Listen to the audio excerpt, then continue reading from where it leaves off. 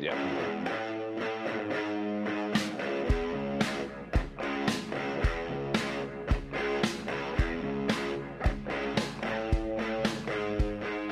Alright, hello everybody and welcome back to the Pineapple Theory podcast, and it's another Mandalorian Monday, which we are recording on a Tuesday because I've got a weekend away and I need to record in advance, and I feel pretty prepared. I've got another special guest this week because John again still hasn't quite caught up yet. He's getting there but not yet. So I've got my good friend Mahmood. Mahmood, how are you doing? I am good. I'm good. How are you, Reese? I'm good. Yeah, it feels weird to be doing Mandalorian Mondays or any sort of podcast on a Tuesday because normally it's like a weekend thing. But we're off to McKinley's folks on the weekend, so gotta sort of be a bit prepared. Yeah, of course. Have you ever been on a podcast before? No, but I've listened to many. Oh, there we go. So I get the vibe. Yeah, you can add this to your resume as like a list of achievements in all your sort of career of life achievements. The Pineapple Theory podcast should be number one. I'm telling you, and this will get big one day, and I will tell people I was on this. Yeah. Even when you have to delete my episodes because you have to make some new thing or whatever. Yeah. I am hoping that one day the ultimate goal of the Pineapple Theory podcast is we somehow get a member or director or even like a prop designer from How I Met Your Mother TV show on the podcast. Oh yeah. And really? Yeah, it's got to be. Yeah. So me and John, you don't know John, but like we share the passion for How I Met Your Mother, and that's how like this whole thing started. I mean, we've been friends for years, but the show, the name of the show, and all that obviously is from How I Met Your Mother. Which I believe you've recently been dipped into that universe. Yes, I finished it in the summer. Yeah, I finished all of it in the summer with Shanika, and it was wild. It's a wild show. I liked it. I'm still confused. Actually, not confused. I remember the big thing was the ending. You were telling me about how the very last episode it's a bit hit and miss for some people. Like it is good, but also it's maybe not good if that's definitely not the ending you wanted. It's a bit of a shocker. Yeah. Mm-hmm. So now you have to, obviously, you would list it as your favorite TV show ever, right? Of course. Otherwise, Shanika will be very upset with me if I didn't. Exactly. So yes, it is my favorite episode or favorite series ever. Mm-hmm. So a bit of connecting for the fans out there. So my girlfriend McKinley, her best friend Shanika, who's your girlfriend. So yes. Full on. Yes. There we go. Everybody knows everybody now. Yes. All right. So we do this thing on the podcast where we sort of intro everybody who comes on. We grill them straight away. And I did only text you yesterday, so I gave you next to no time to sort of prepare for this. But we ask everybody what their sort of top 5 favorite movies or movie franchises or TV shows, top 5 sort of, entertainment list of that. Doesn't have to be in order either, by the way. It doesn't have to be like my favorite to, it's just your top 5 favorites. Do you have any? Yes. And you will be judged, by the way. You get judged heavily by all our friends and in our comments. So that's just okay. Be warned. I don't see some of these. I don't know if people know about them because I'm kind of weird like that, where I watch so many little films that are not as popular. Okay. Just to let you know, the other host of this show, John, he put Transformers in some of his top favorite movies ever. And he got very heavily slated for that. Oh no. I don't know where your movies fall, but if Transformers are on the list, you could be in for a little bit of a beating.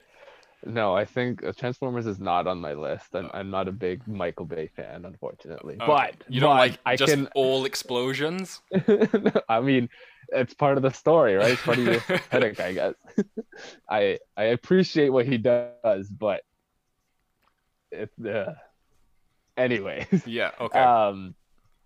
So 5 favorite thing. Okay, so my first one is 2001 Space Odyssey. That's one that's lived with me for a while. I watched that. I've seen it like 6 times. Wow. 6 separate times.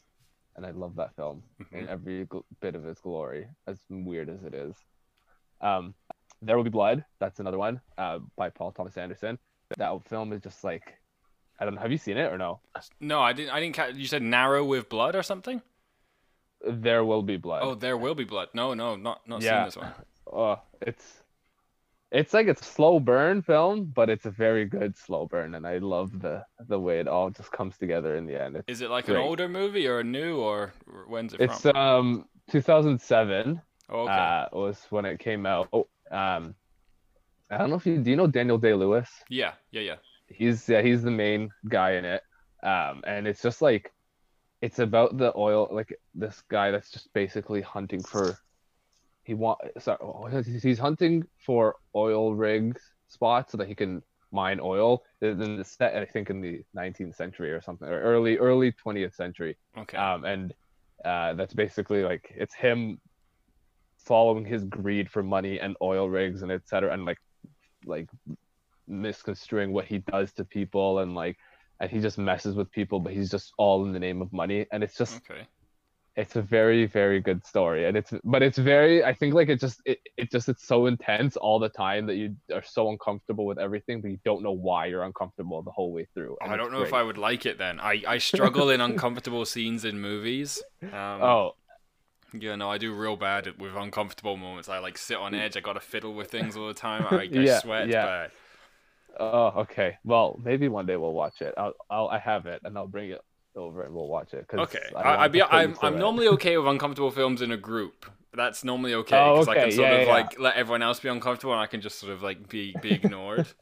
We went yeah. although one of the most uncomfortable cinema moments I've ever had is I went to see A Star Is Born in the cinema, Yeah. which Okay, is the okay.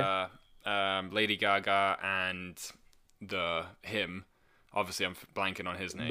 Bradley Cooper, Bradley Bradley Cooper. Cooper. There you go. Um, Yeah. and the moment where it's like she's accepting an award and he goes on stage and basically like wets himself in front of the whole like that level of like sheer awkwardness on the character's point of view. I could not in the whole cinema. I was like crawling down onto like the Uh, floor bed of my seat just to couldn't keep it together. See, that's Uh, interesting. There's not a lot in when I'm watching a movie that I feel awkward about or I'm like cringing about, unless it's like a really abrupt like killing of some sort or right. Okay. some. Yeah. Then I squeal a bit and I Mhm. just keep going with it. And The most awkward moment that I think anybody could have, and I don't know if you've seen Game of Thrones or not. But the oh, most I only seen up to season 4, but Okay, it's but at least fine. you know. Oh, okay, right. The most awkward moment you could ever have is when your parents ask you, "Oh, we should watch Game of Oh yeah. Thrones as a family." Because I Yeah, had that yeah. happen to me, and I immediately just went, "No, no, no, never, never, no way, no." And Mum's like, No. "Why? I hear it's like a really popular show, and I want to watch it." And I was like, Yeah. you can do whatever you want, but the same way we're not going to read 50 Shades of Grey as a group, we won't be Yeah, watching Game of yeah. Thrones."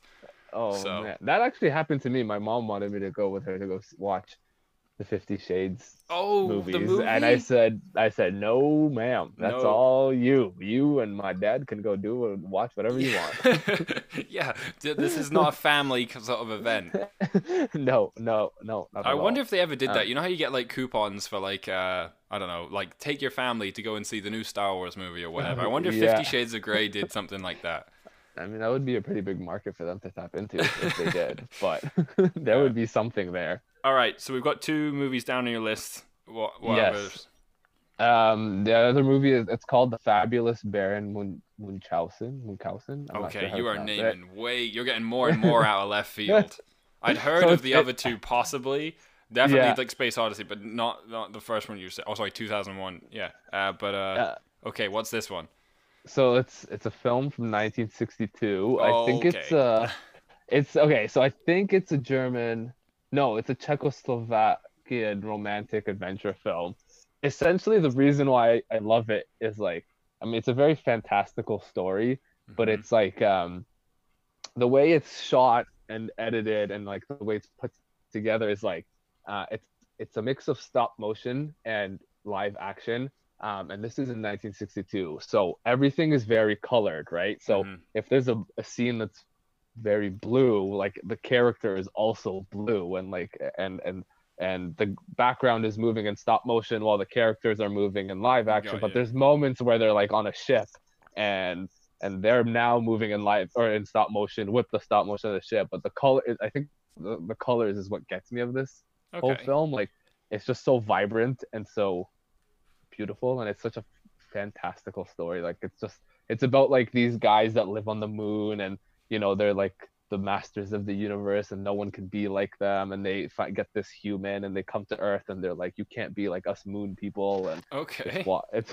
This so sounds way out there for like a 60s movie. oh 100%, but it's also Czechoslovakian, and Europeans love to make very out there films, so Fair I'm enough. for it. I'm for it. I'm So very interested in actually seeing that one now because that sounds yeah, the most interesting to me. I often like enjoy sort of the stop motion animation, especially on older like movies and whatnot. So yeah. yeah, No, I will have to see that. Is that like how am I gonna find that though? Is this gonna be like you need to know somebody who has yeah. a key to a library? No. So if you no, you do not that. But if you don't, like, I subscribe to the Criterion channel, Okay. and they have you heard of the Criterion Yeah, channel I before? have heard of it. Or so they have a lot of cinema on there that's just like that's a lot older or a lot more discreet and not in like the mainstream and Yeah. stuff. So it's on there, and I had heard from it from a friend that I went to film school with, who's from Italy, Hmm. um, and he said it was one of the most beautiful films he's ever watched. And it is very beautiful. Like it is extremely beautiful from a film that's from the 1962. Um, so that's how. So if you do want to watch it, when Okay. I'm over, I'll just sign Okay, in there onto we my go. thing. We're And gonna have to have a movie weekend. Like next yes, lockdown, we'll lock down together for a week and go through all these yes, movies. yes, Hmm. I'm down. But it is so like it's one of those films that people always like with going back to 2001. People always talk about how 2000 or Star Wars was kind of like um the big sci-fi breakthrough, but Yeah. people also brush over 2001 that came out actually before Star Wars did, Hmm. which is a big space film. But like I think that like those film like 2001, Fabulous, Baron Munchausen are like films that I love because of what they started in a very Yeah, secret way, I and no know one that had like a really. lot of people sort of push like the original Star Wars is sort of pushing the boundaries on what like miniatures and models and that sort of stop Yeah. motion animation could do as Hmm. well. And obviously there were examples beforehand, but I guess Star Wars was one of the big ones to sort of take off. But I found it interesting that Yeah. another one of my favorite sort of movie franchises, Lord of the Rings, and Oh yes. but I don't include The Hobbit in those. The Hobbit's my favorite book, but the movie is not quite the same. The original Lord of the Mhm. Rings movies also continued in that sort of like miniatures and stop animation sort of Yeah. things like that, like where they build all these huge sets and then just film them in miniatures. And I was always Yeah. Yeah. fascinated by that as a kid growing up because I was like, that's something that you could almost do.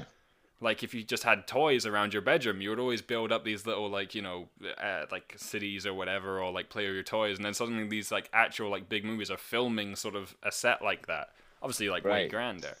Um, Yeah. Yeah. but yeah, I don't Which is know. Like, very yeah, cool. I would never be able to say who was the original sort of first ever time it was ever released in a film because there's always going to be No. some indie like hidden movie that's Yeah. like that does this, from way back when. Um, Yeah. Yeah. okay, so you had wait just before you Uh, go on to your next movie, you had a little bit of a thing in there that I was going to lead on to.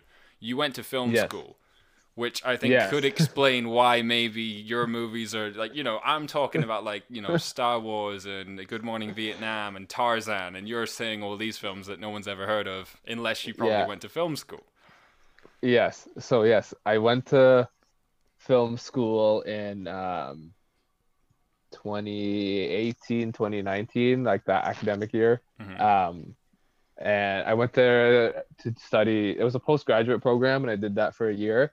And I went there to study basically cinematography and editing. I ended up wanting to go more into the cinematography world Hmm. of things in film rather than the editing, because I could not live in a dingy room for the rest of my career Yes. putting together clips. Hmm. It's very frustrating. So then that's now what I do is I'm in the film industry. I'm not a cinematographer yet, but what I do is I work in the lighting department or the grip and lighting department, which works directly with the cinematographer and what they design and with the lights and everything. So, and I work on commercials, a feature film recently, Hmm. and some short films Your and stuff. feature So film recently that we can't say too much, but you were in an no, abandoned hospital for like a month. yes, Yes, which you sent me it some was pictures and it looked scary as hell. So I yes, don't it know how was you even slept. it You was had to sleep cold. in the hospital, No, we didn't you? didn't sleep there. Oh, you didn't. Oh, I thought you were sleeping No, there. no, no, we didn't. No, we were in a hotel, thank God. But Okay. the hospital was freezing cold, freezing cold. But it Yeah. was fine. Like it was it was a really good experience. I bet. Well, now that we know that you're a film expert and all that, you're officially the most educated person to ever be on a movies podcast. In this one, sorry. Yeah. Me and John are movie fans, and we know next to nothing about movies, and we just Right. basically talk as if we're drunk in a pub. So Oh, okay. I Lovely. highly recommend that you never listen to our podcast because we will just annoy the hell out of you with all the stuff that we No, talk about.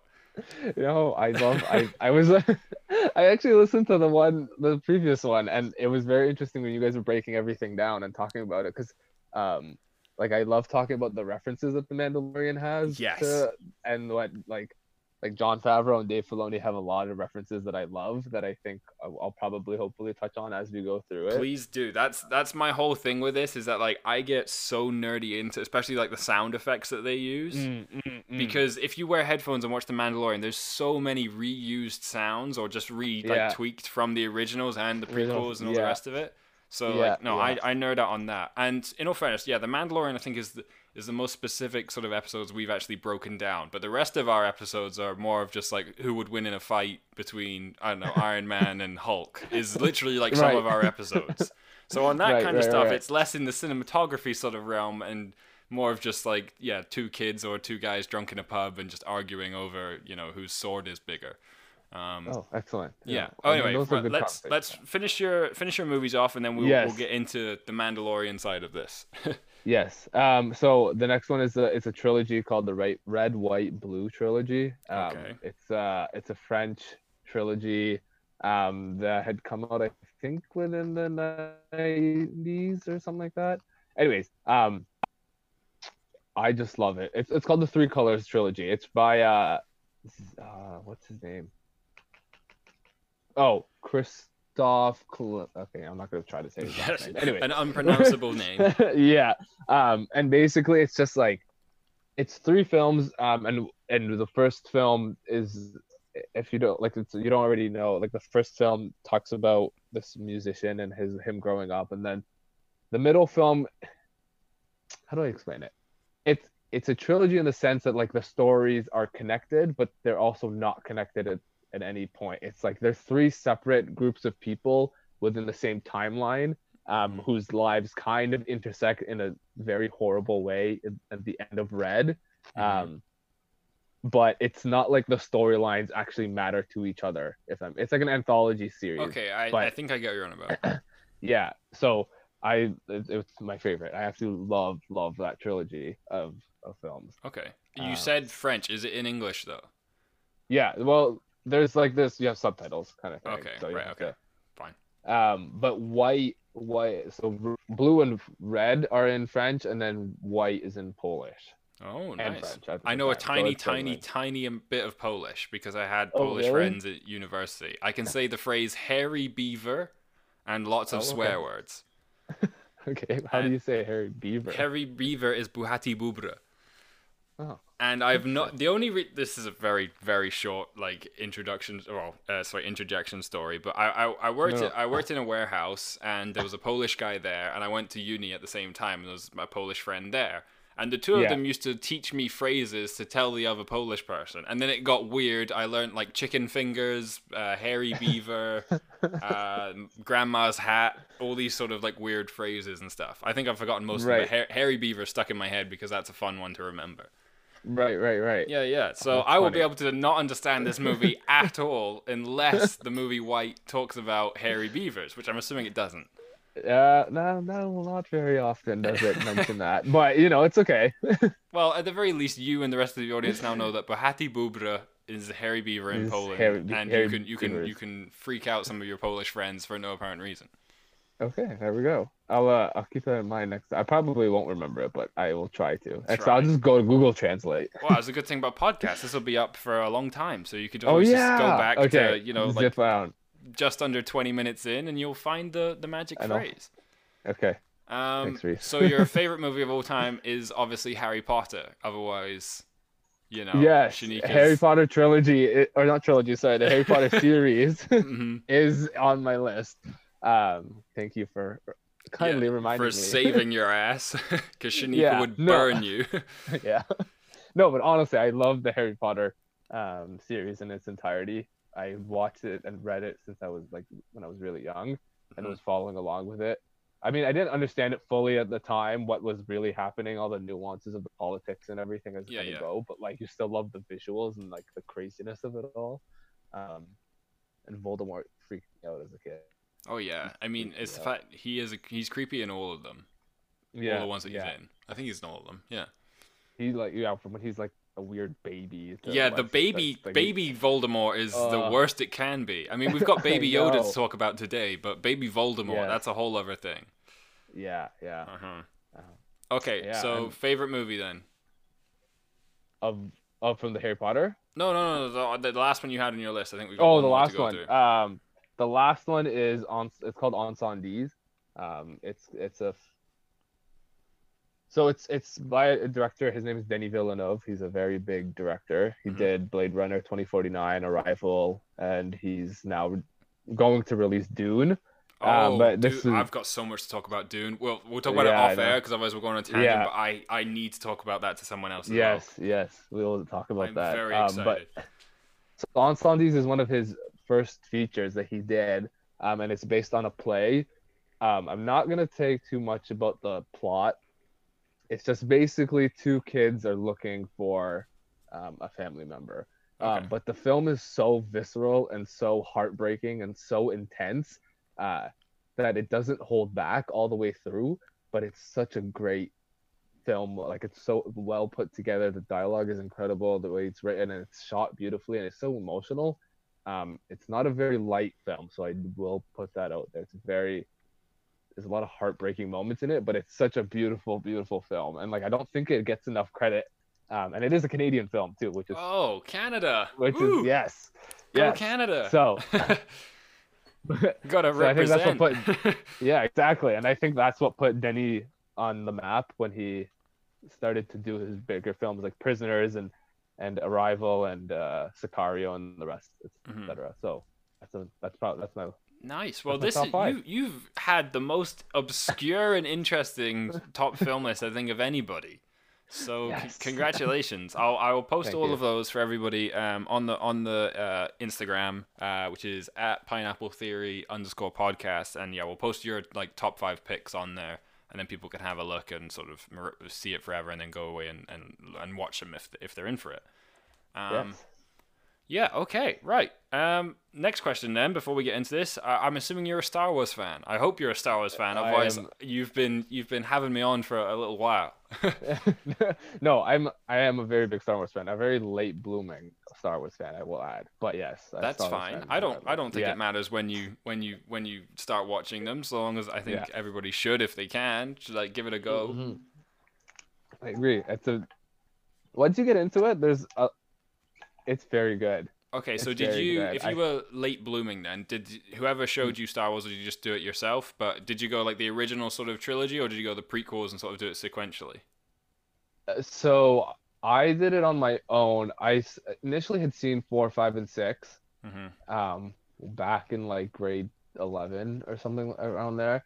I didn't fully understand what I was watching. Like I was like, oh, okay, it's cool. Like the stormtroopers, lightsabers, etc. Yeah. Then, um, I had seen 1, 2, and 3, but because 1, 2, and 3, I would say a lot more complex in terms of the politics of everything Yeah, and massively.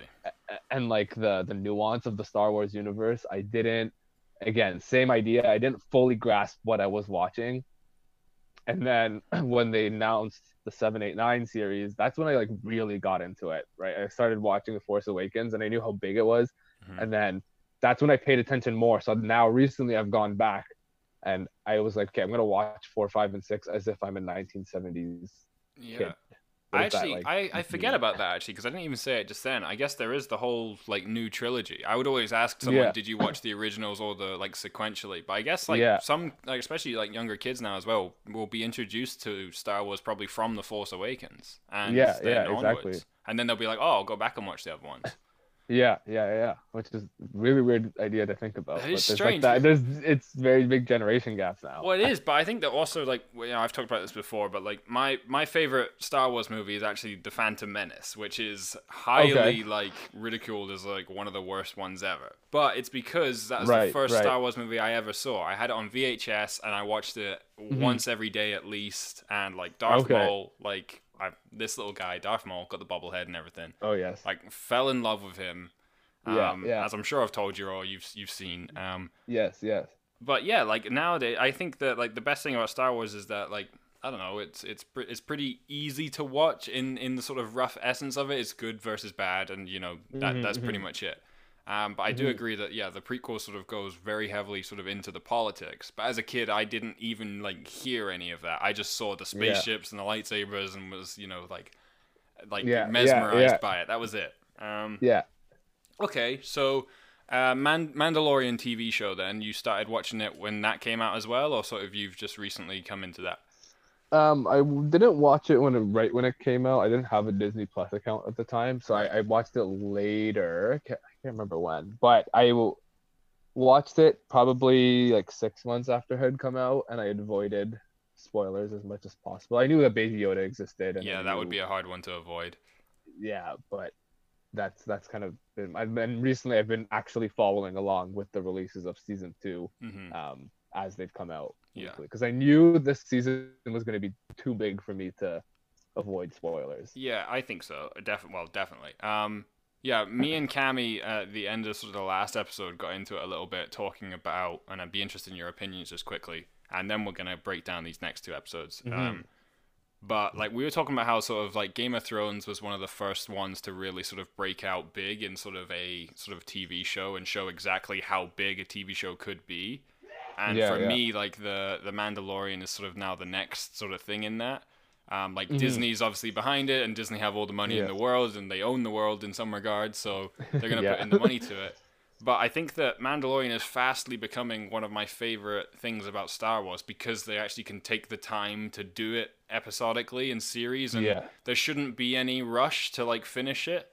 Like Yeah. I would hope there's no like contract where they have to, this must be completed within 3 years or 3 seasons or six Hmm. seasons. And I was just wondering, like, me and Cammy were talking about whether, and I guess your opinion as well, as to whether you think that TV series will actually become sort of bigger than movies.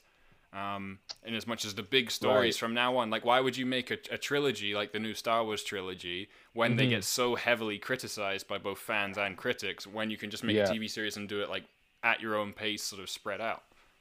I think I see. I've listened to a lot of like directors and everything talk about this, and people I know that I work with. I think that there's going to be a place for TV to exist in a way that people I think are starting to finally realize how TV can be super effective and how films can be effective in their own right. And I Mm-hmm. think that because they're calling it now the golden age of television with Game of Thrones, with Watchmen, with all like the big shows like that. Um, and I think what Disney learned was that the Mandalorian is giving it that time to breathe, to Mm-hmm. like to really tell a story and like give it its every aspect, especially since like Star Wars is such a universe building Yeah. Well, that's massive thing. too. So I think that the TV like show aspect of using Star Wars for that, using it in the TV world is so important for something that big, especially like because now they're going to do the Obi-Wan Kenobi series and etc. And to like dive into that story, I think that it's such a perfect medium for Star Wars, Mm-hmm. right? Not to say though, I think they'll start to figure out better ways to approach the films. I think that that might be what happens as they move on. But my general opinion is that like TV show or TV has such a big place now that I think it's on par with cinema in its own way that Mm-hmm. um, I don't think can be overlooked anymore. And I think now every story has its place. Yeah, I always wondered if they would ever do. I know some places did it for Game of Thrones, whether like obviously not right now, COVID, lockdown, all the rest of it. But whether Yeah. sort of TV shows will make it to the cinema one day, in as much as like you have like Hmm. a monthly or yearly subscription to the cinema to go and watch the next Oh, season of The Mandalorian each right. Monday or something. Yeah. Um, but But yeah, it is definitely interesting. I think I definitely agree with what you're saying about Star Wars specifically because the universe is so big, and also the story is so big to the point where there's not really just ever one main character. And the same with Hmm. Game of Thrones. Like Game of Thrones had so many characters in it that it's impossible to do that in a movie because you couldn't ever Hmm. fall in love with any one character. So having episodes that either really focus and give time to each character or even location and where they are, I Yeah. think could only be done that way. I could never imagine anyone attempting to do Game of Thrones in a movie and do Yeah. it Yeah. because they wouldn't do it justice. Yeah. So yeah, I agree. I think that the movies for Star Wars sort of going forward should be very specific sort of stories or points to hit on. Hmm. Kind of like Hmm. what Rogue One did, actually. Rogue One is a perfect Star Wars movie in my mind because it Yeah. only Yeah. focused on one very specific part of something. Yes. Yeah. And it wasn't like all this, like the first 10 minutes is like, okay, we're on Tatooine, now we're on, Coruscant, now we're on this planet, and like going all Yeah. over the We're place, going and everywhere. everyone gets confused. Hmm. Um, 100%. Yeah. I agree with that. all right, cool. Right, I'm glad I got to bring that up because yeah, TV shows versus movies for me is like a huge thing, and Hmm. I generally wonder where it's gonna go. And I guess for your career, I hope movies are around for a long time. Yeah. uh, Well, I mean, I wouldn't mind going into the TV show world either.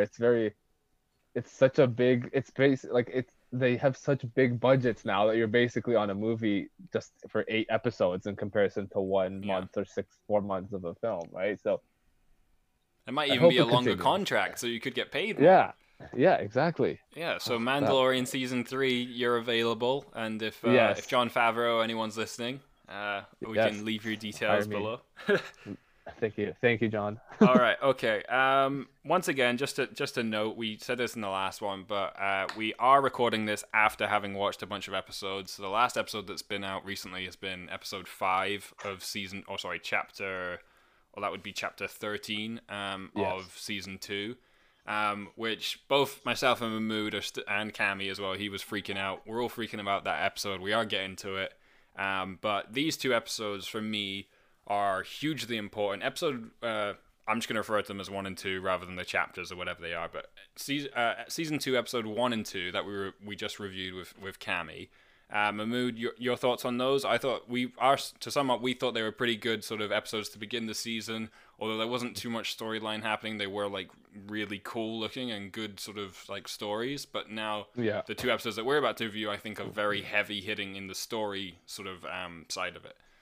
Yeah, I think I agree with that. 1 and 2 are very good to build, just like to throw us back into the Mandalorian universe and just to understand everything. Hmm. People criticize number 2 for being kind of a bottle episode, which I don't disagree with, but I still enjoyed it because Yeah. visually it was just cool. And it was like, well, I've never seen this planet before. Yeah, I didn't think about episode 2 being a filler bottle episode or anything like that until Hmm. rewatching it, and then I was suddenly Hmm. like, oh, this really didn't have much going on. I mean, I thought it was cool. I don't know if you know this, but the original sort of like concept art for Star Wars had those spiders in it.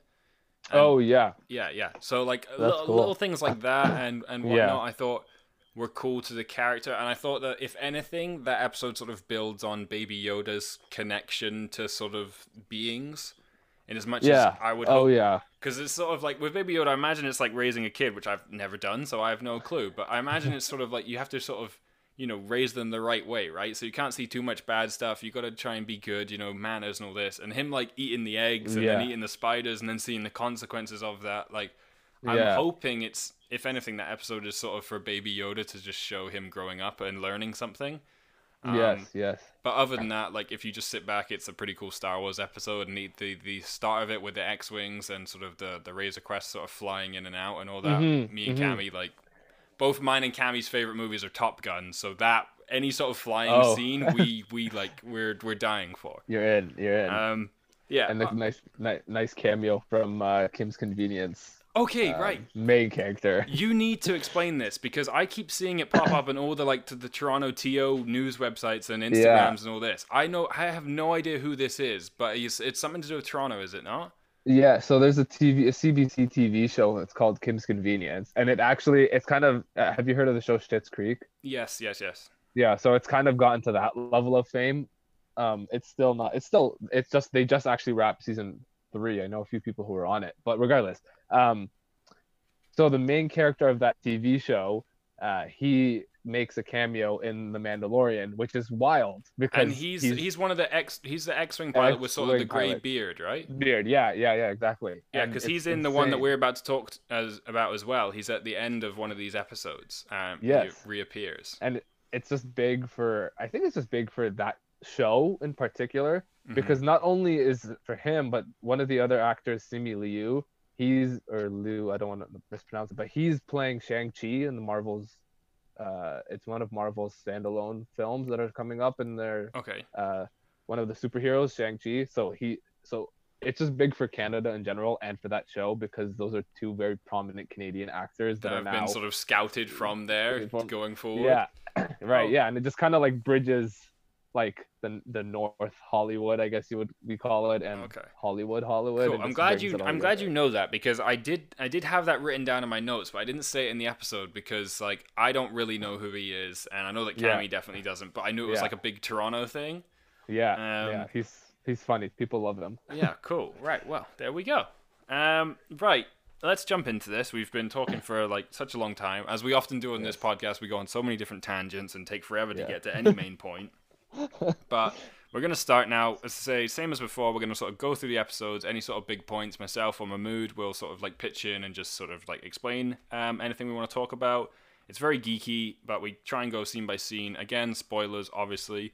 And yeah, so we'll start with Chapter 11, which is Episode 3 of Season 2, and it's called the Heiress. I can never say this word.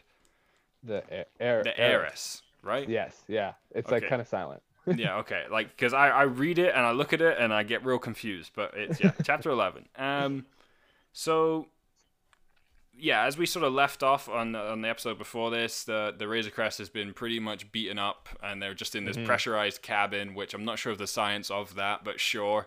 And you get this beautiful shot sort of flying through over this planet, and the Razor Crest is clearly like beaten up. I think even the hangar door is like open.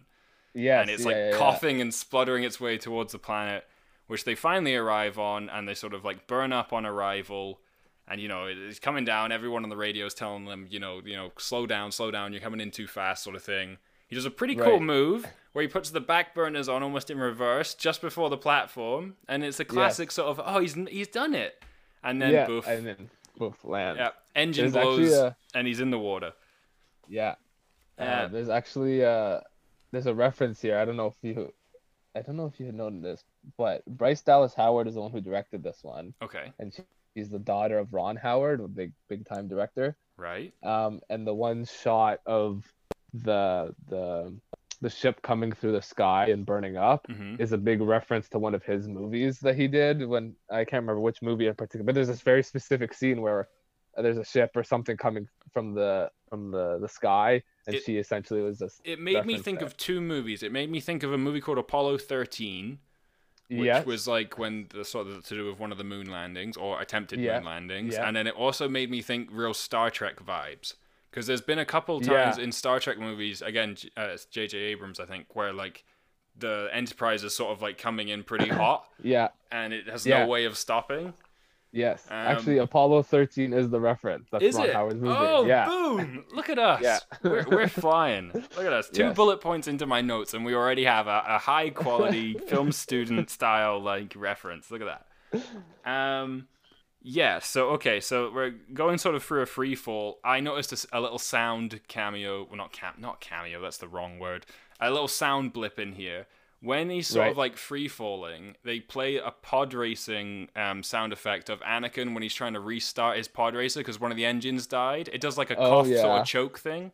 Yeah. So I picked up on that pretty quick. All sort of pod racing sounds I pick on so fast because I've abused watching all of that movie. Yes. And then we have the first meme of the episode, which is the Mon Cala fisherman sweater. Yes. Did you see this? Yes, I love it. Whoever is wardrobe for this show, I love it too. I love it so much because it's so slap in the face, but it's also it just works so great. Yeah. And I know that people are going to be cosplaying this, and that I genuinely think I love the sweater as well. It's kind of Christmassy. It's like one of those knitted fisherman ones. Yeah. And I want to either get it for myself or for McKinley, and then say like the Christmas present note should be like, "May the Force be with you," or something like that. But yeah, I love it. Mon Cala, for those who don't know, is sort of a creature. If you know Admiral Akbar, the one that goes, "It's a trap," that's him. Basically, big fish-looking thing with huge eyes, and he's wearing this green fisherman sweater, which the internet has just ran wild with. Yeah, Um, it's a very beautiful sweater. I love the it is colors. Colors great. work well. Yeah. Yeah, so ship Razor Crest has crash landed, and then next thing we see this sort of crane thing, which I think looks like an AT-AT that's been sort of Yeah. like the top part doesn't really, it looks a bit different, but it looks like an AT-AT basically lifting the ship out, which Yeah. Yeah. again a little sort of like Star Wars universe builder. Just the fact, of course, they would use these. Why wouldn't they? And like rehoused it basically. Yeah, there's a lot of like rehoused sort of like Empire and Rebel stuff going on throughout this show. Or even like Yes. just things like the last one, or sorry, episode 1, I was talking about Anakin's like pod racer being used as like a sidecar sort of thing and whatnot. Right. Yeah. Yeah. Yeah, so the Mon Cala basically, he comes, the Mando comes out and asks if they can fix it, and the Mon Cala's like, yeah, I don't know if I can fix it, but I can make it fly, I'll try, sort of thing. Hmm. And then this whole town, Trask, where we are, is sort of filled with Mon Cala and the Quarren, which is like a thing from the Clone Wars. You learn more about the two species, but basically they've always sort of lived together. Hmm. Not always. I've never heard of Trask, I don't think. I think they actually live on sort of Mon Calamari is the... Oh, no, sorry. Mon Calamari is the name of the species. Mon Cala is the name of the planet. So I've got those confused. I love that name. It's so fun to say, Mon Calamari. Yeah. And then I think about going to a restaurant and eating calamari. I'm like, oh, Calamari, gosh. right? Yeah. We should record a podcast next time and just have sushi, and we could just sort of like Yes. eat all you can eat sushi whilst recording a podcast. That Love would be it. fun. I'm down. I'm in it. Okay, so the frog lady and her husband finally reunited. Baby Yoda's Yes. eaten as many of the eggs as he possibly can, but they've still got Yes. some, so I guess they're pretty happy. And there's this little clip here, and I still, even though we're all the way up to episode 5 now, I still don't know the relevance of this, but it was in the trailer Right. as well. There's this, like, woman who's hooded and cloaked, sort of in, like, a dark sort of, like, hood cloak, and in the trailer they sort of show her as they mention, like, Jedi or something. She disappears, and she's there for the briefest of seconds, like just as Din, the Mandalorian, sort of looks that direction, she's gone. Right. Oh, yes. I remember. Yeah. Yeah. I don't know exactly what that has to do with anything. I feel like it's another thing that's going to come later. Yeah, I don't know either, but just because of how dark and black her robes were, it made me think of either an Inquisitor or sort of the Sith. Right. Or possible sort of Jedi, but again, like, I don't recognize her. I don't think I know of any sort of cartoon that is sort of that I would have seen anyone like her. Actually, you know what? I'm looking at it right now. Mhm. She's one of the. It's like she kind of wipes away, right? At one point, like the crowd walks Yeah, by yeah. her and she goes away. She's actually one of the three that's with Bo-Katan later on in the episode. Oh, perfect. Yeah. Okay, Yes. cool. Okay. Yeah. Cool. That's I fine, because I remember. didn't know. I just seen it briefly, and I was like, "Oh, that was in the trailer." That was like a big point, but Yeah. didn't know. Okay, cool. Glad we filled that in. Hmm. Yeah. So then they go into the inn. Sort of, they sit down. They buy some of this fish gloop stuff, which does not look appealing at all. No. Yeah. They sort of, the innkeeper goes over to one of the Quarren people and says, Mandalorian's asking him for information about other Mandalorians, if any have been there, and he says there are other people who have been wearing Beskar who have been here before. Right. He buys this information from this other guy who says he's asking for passage, and if you listen to it, you can't really hear it too well, but if you have the subtitles on, you hear the conversation between the Mon Calamari and the Quarren guy, and he says he's asking for passage, he's wearing Beskar. So he actually points out to him pretty early on, the betrayal that's about to happen. Oh, I think I didn't know that. the innkeeper actually sort of like hints him off as it. He's like wearing Beskar, and he instantly stands up and goes over. Right. So yeah, a little advantage to watching it with the subtitles on. Yeah, I didn't know that. Yoda gets Ridley Scott attacked by an alien. Okay, I'm glad you picked that up. I was just gonna mention that. Yeah. No, it's definite face hugger reference. It's gotta be, right? Yeah, it has to be. I have to. they reference so many things in this show that has to be one of them. Okay, good. I'm glad we're on the same page as that. But yeah, basically Baby Yeah. Yoda's sort of food chowder fish thing, that an octopus squid type thing just jumps on his face. Mando like barely touches it with his knife and it falls off. Yeah, So it was very weird. yeah, Like he just I thought it was a special effect that didn't get added, because I'm fairly certain his knife that he's pulled out before has got like this electric sort of sound effect to it, like it's I charged.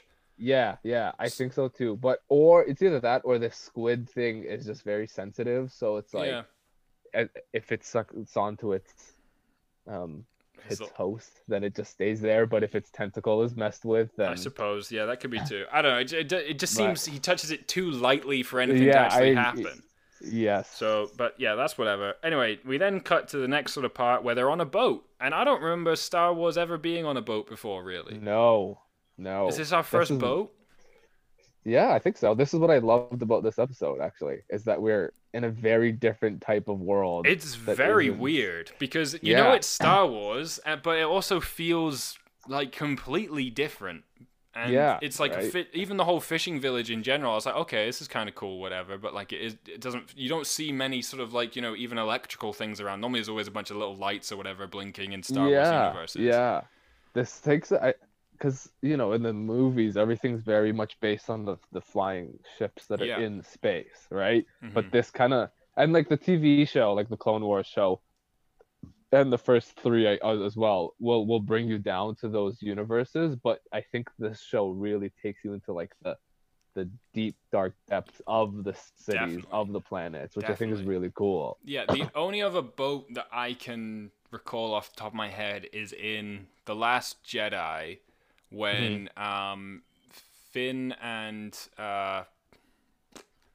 Finn and the girl whose name I'm completely drawing a blank on. Oh, Rose. Rose. Yeah, Rose. Yes, I want to Rose, say yeah. Ray. It's not Ray. Yeah, Rose. Yeah. When they sort of first pull into that casino sort of planet, there's Yes. this Oh. there's this Sebulba type thing that goes off the edge of a waterfall and then it starts to fly.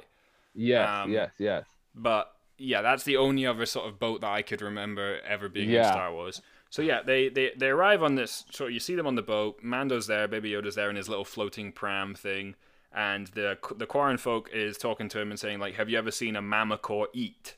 And straight away, like, I don't know what Mando's thinking, but I'm getting like bad vibes. I'm like, Yeah. I don't want to like. I don't think you should really see a Kraken like creature eat. Like that's not exactly an appealing thing. Yeah. So they go over to the edge. The cage opens. The fact that it's in a cage, like that's Is so already- heavy duty as well, is not I a know. good thing. No. No. And also, I didn't quite understand the structure of this boat, but I think it's inside the boat, right? It is. I think it's just a big tank that's Okay. in the boat already, or in the hull, I'm Mhm. assuming. And it lives within it. But for I had so whatever many reason. questions as to why they had it. Like, because they say that they feed it every morning, so it's not like they've just caught it and then they're gonna like bring it in or something. It's like a pet. Yeah. Yeah. That's And- that's a weird thing. And they're fishermen, so they're going out to catch fish, and they haul in these fresh fish, but then they feed it to a bigger fish. So I Yeah, don't know. Maybe I- their line of business is that they catch these Mammacore things and they just make them really big and then they sell them. Well, see, that's I don't know. Wouldn't they sell it to the townspeople? I don't know. Maybe they sell it to the Empire. It's like the the Zarlak pit of the water world. Yeah, You know? yeah. It's just these teeth. Anyway, speaking of teeth, the Quarren, obviously bad dude, kicks in Baby Yoda pretty quickly as well. I was kind of taken aback by Yes. that. So Baby Yoda goes straight in, and just as you see sort of these Kraken-like teeth come around Baby Yoda, Mando must have pressed his button on his watch or something. His Apple Watch must have had an app update, and it closes the pram just as it basically eats Baby Yoda. Yeah, as it does in the universe. Yeah, Mando, the amazing dad that he is, just dives right in, doesn't even think about it, and then has a real bad time because he's got no plan. He's just in there. Yeah, he literally is. He just sort of jumps in, immediately realizes, he can't breathe or whatever, and is going for air. They're then poking these spear sticks, whatever, through the thing, trying to drown him. And once again, the reason as to this is because they're talking about the Beskar. They want his armor. They're celebrating the fact that he's going to drown and the Beskar will be ours, which we've already spoken about. But Beskar clearly rules the world here. Didn't realize how valuable a material it was until this series. Yeah, I thought it was just for like I thought it was valuable to the Mandalorians, but I didn't realize that it nested out so much to like the different planets and everything like that. Yeah, it is kind of confusing. I think it's that since the siege of Mandalore and whatnot, and sort of everything that's gone on there, my train of thought is that the Empire are realizing how valuable the material is. So originally it was sort of only valuable to Mandalorians because it was sort of their home material, and it's what they, it's sort of religiousized it almost, like, it became very much like an important thing to them. But I think now, especially like anyone who's under sort of the current Moff sort of like Moff Gideon's sort of like rule, I think he's pushing to get the Beskar. So therefore the price in the black market, stock markets, whatever, has gone up for it. Yes. So okay. That's my only sort of thoughts about it, because it's never really been that big of a deal before. Anyway, just as sort of he's about to drown, we suddenly get this flash of sort of blue and silver as these blue and silver Mandalorians arrive. 3 of them start kicking ass, and then they open up the cage and grab Mando out, and then he immediately says, save the child. One of them dives in. And if you've seen the Clone Wars, or you sort of know anything visually about sort of Mandalore, you would pretty instantly recognize one of the girls' helmets. Yes, this is what I was gonna ask you about, actually. Okay. So I'm not fully complete Clone Wars yet, for everyone that's listening, so please forgive my foolery when I ask these questions about the Clone Wars. But I know, like, early on in the Clone Wars, there's this kind of what are they called? Like the something watch. The Death Watch. Death Watch. The most subtle. We were laughing about how subtle that name is. Yeah. Death Watch. it's incredible. Mm-hmm. So they're kind of like the antithesis of Mandalore, I'm assuming, right? Because I haven't gotten too much back into the Mandalore just yet. But these guys, how do they fit in, if you can explain it without fully spoiling the Clone Wars for me? Okay, so you're wanting to know how the ones in this episode of Mandalore, how they fit in?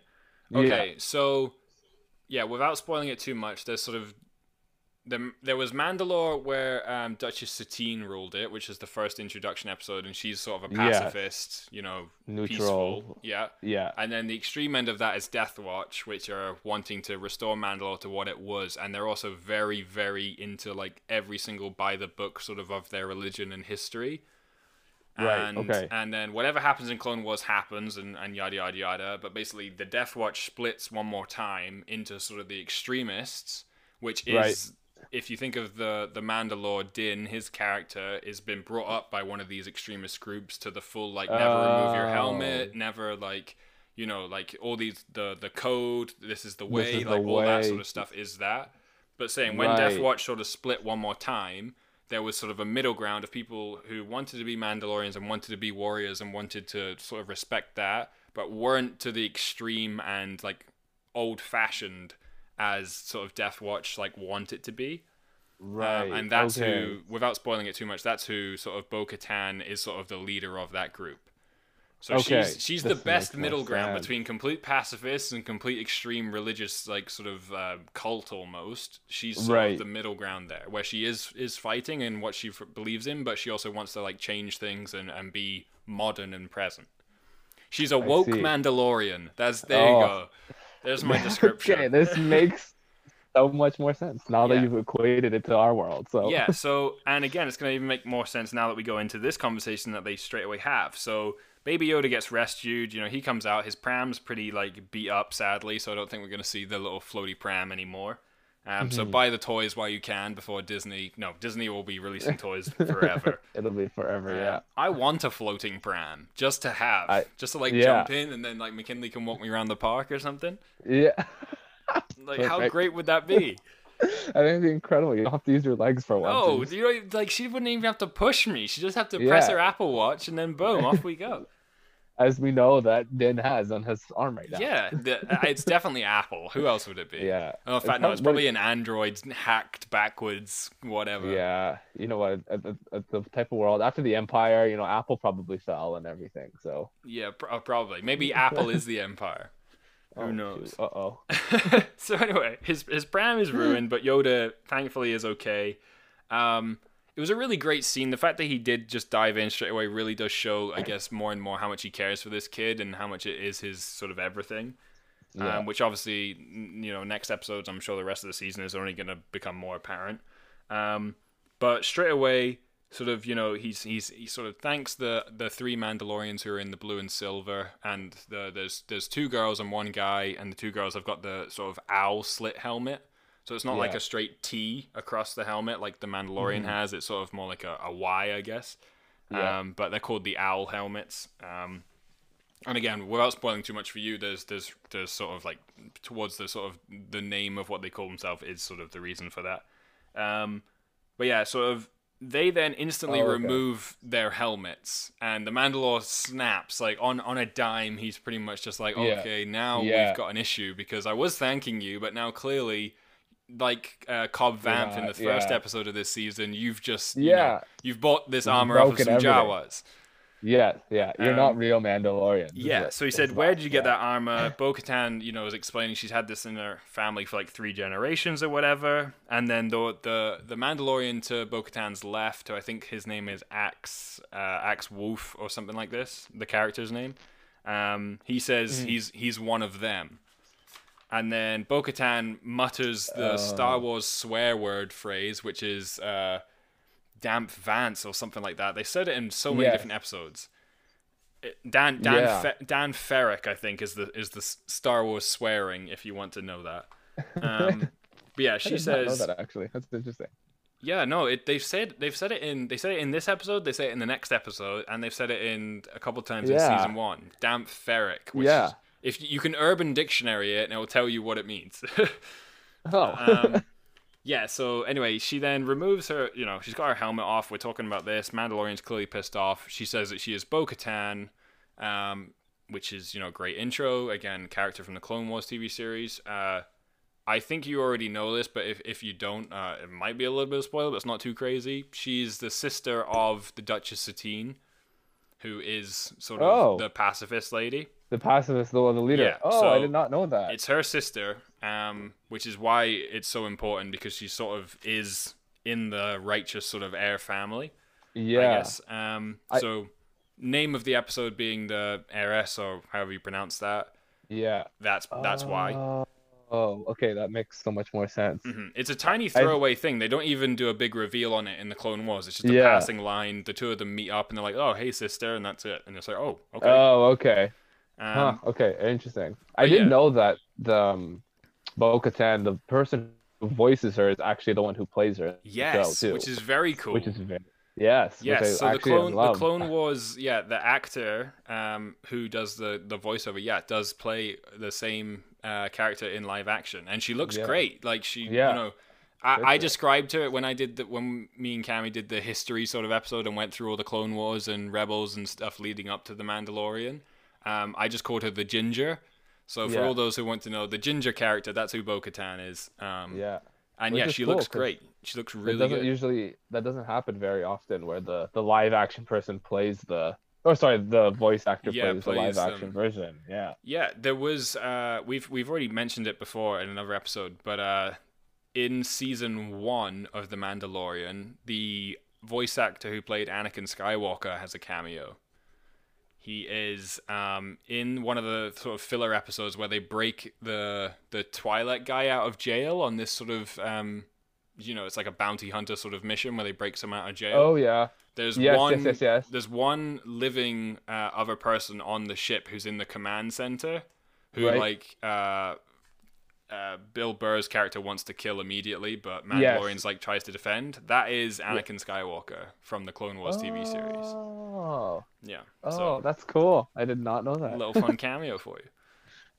Anyway, back to this storyline. So she says, "I am Bo-Katan." She's explaining that she fought in the Purge and that she's the last of her line.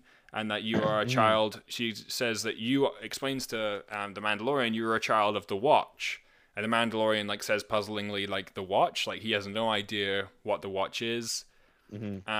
So she sort of explains about Death Watch and sort of how their like their goal was to sort of reestablish the ancient way. So again, being very sort of cult-like and religious to sort of the ancient way. And like they believe that this is the one and only way. And Mandalorian says like to them right there and then, you guys aren't Mandalorians. There is only the way of the Mandalore, which is why they say, this is the way at the end of everything. See, coming from a perspective where I didn't know that, it's very interesting because I thought that was like what all Mandalores were like, right? No. And just like it's so interesting that like the longest time I'm like, man, this is intense.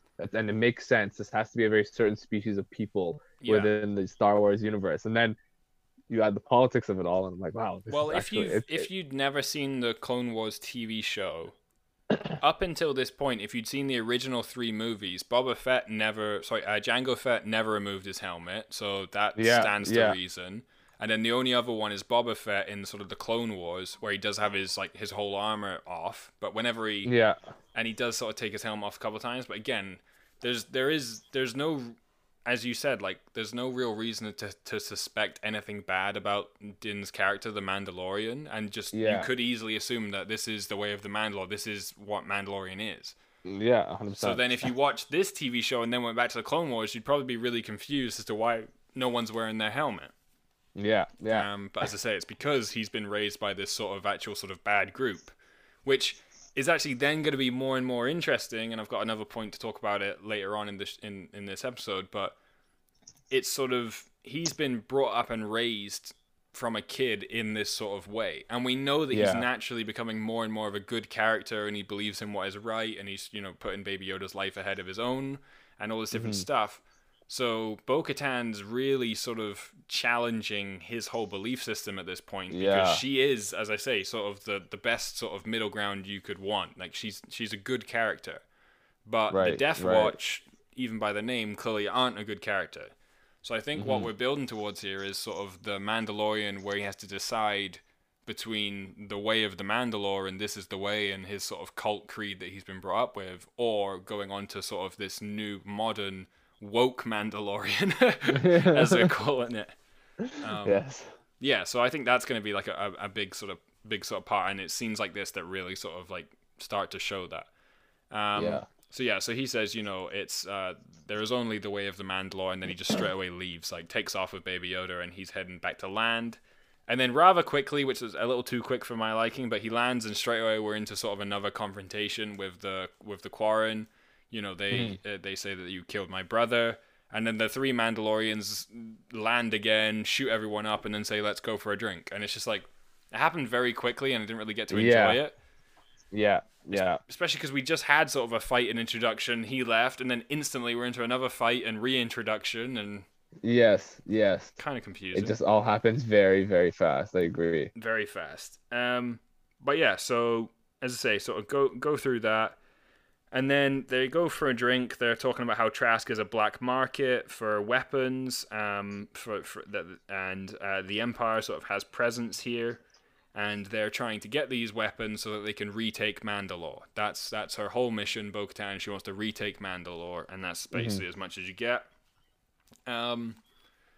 So Din explains that Mandalore, the planet, is cursed, and that anyone who goes there dies. So he's probably, I don't know if he's ever been to Mandalore before, or whether this is just what he's been told by his sort of like creed and his group. But he clearly has absolutely no love for Mandalore and doesn't have any interest in it. So straight away says, no, I've got to take this foundling to the Jedi. Like I don't, and it's kind of interesting because like he's not committed to Mandalore as a Mandalorian.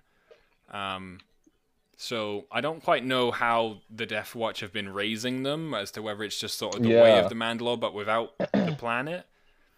See, that's, I think, based on my very limited knowledge of the Death Watch, I do think that they probably tried to separate themselves from Mandalore in general and just be like Mandalore. And that's probably because, I mean, again, knowing that I don't know what happens to that leader who was once like a senator or something within that planet. but probably because he wants to keep control of his people and keep them away from that planet so that they don't learn of Yeah, like the the truth. again without sort of spoiling it, the Death Watch often comes into a collaborative partnership with different groups. So I won't say who it Okay. is, but Yeah. oftentimes Death Watch is actually used. They're not really ever run by themselves. Oh, I Um, see. Okay. so it's very sort of like apparent, and this always seems to happen on Mandalore. So it's either Yeah. just for argument's sake, I'm not saying if this is true or not, but say like the rebels used them, they would use them on Mandalore, and the rebels would own Mandalore, and Death Watch would sort of just do the fighting.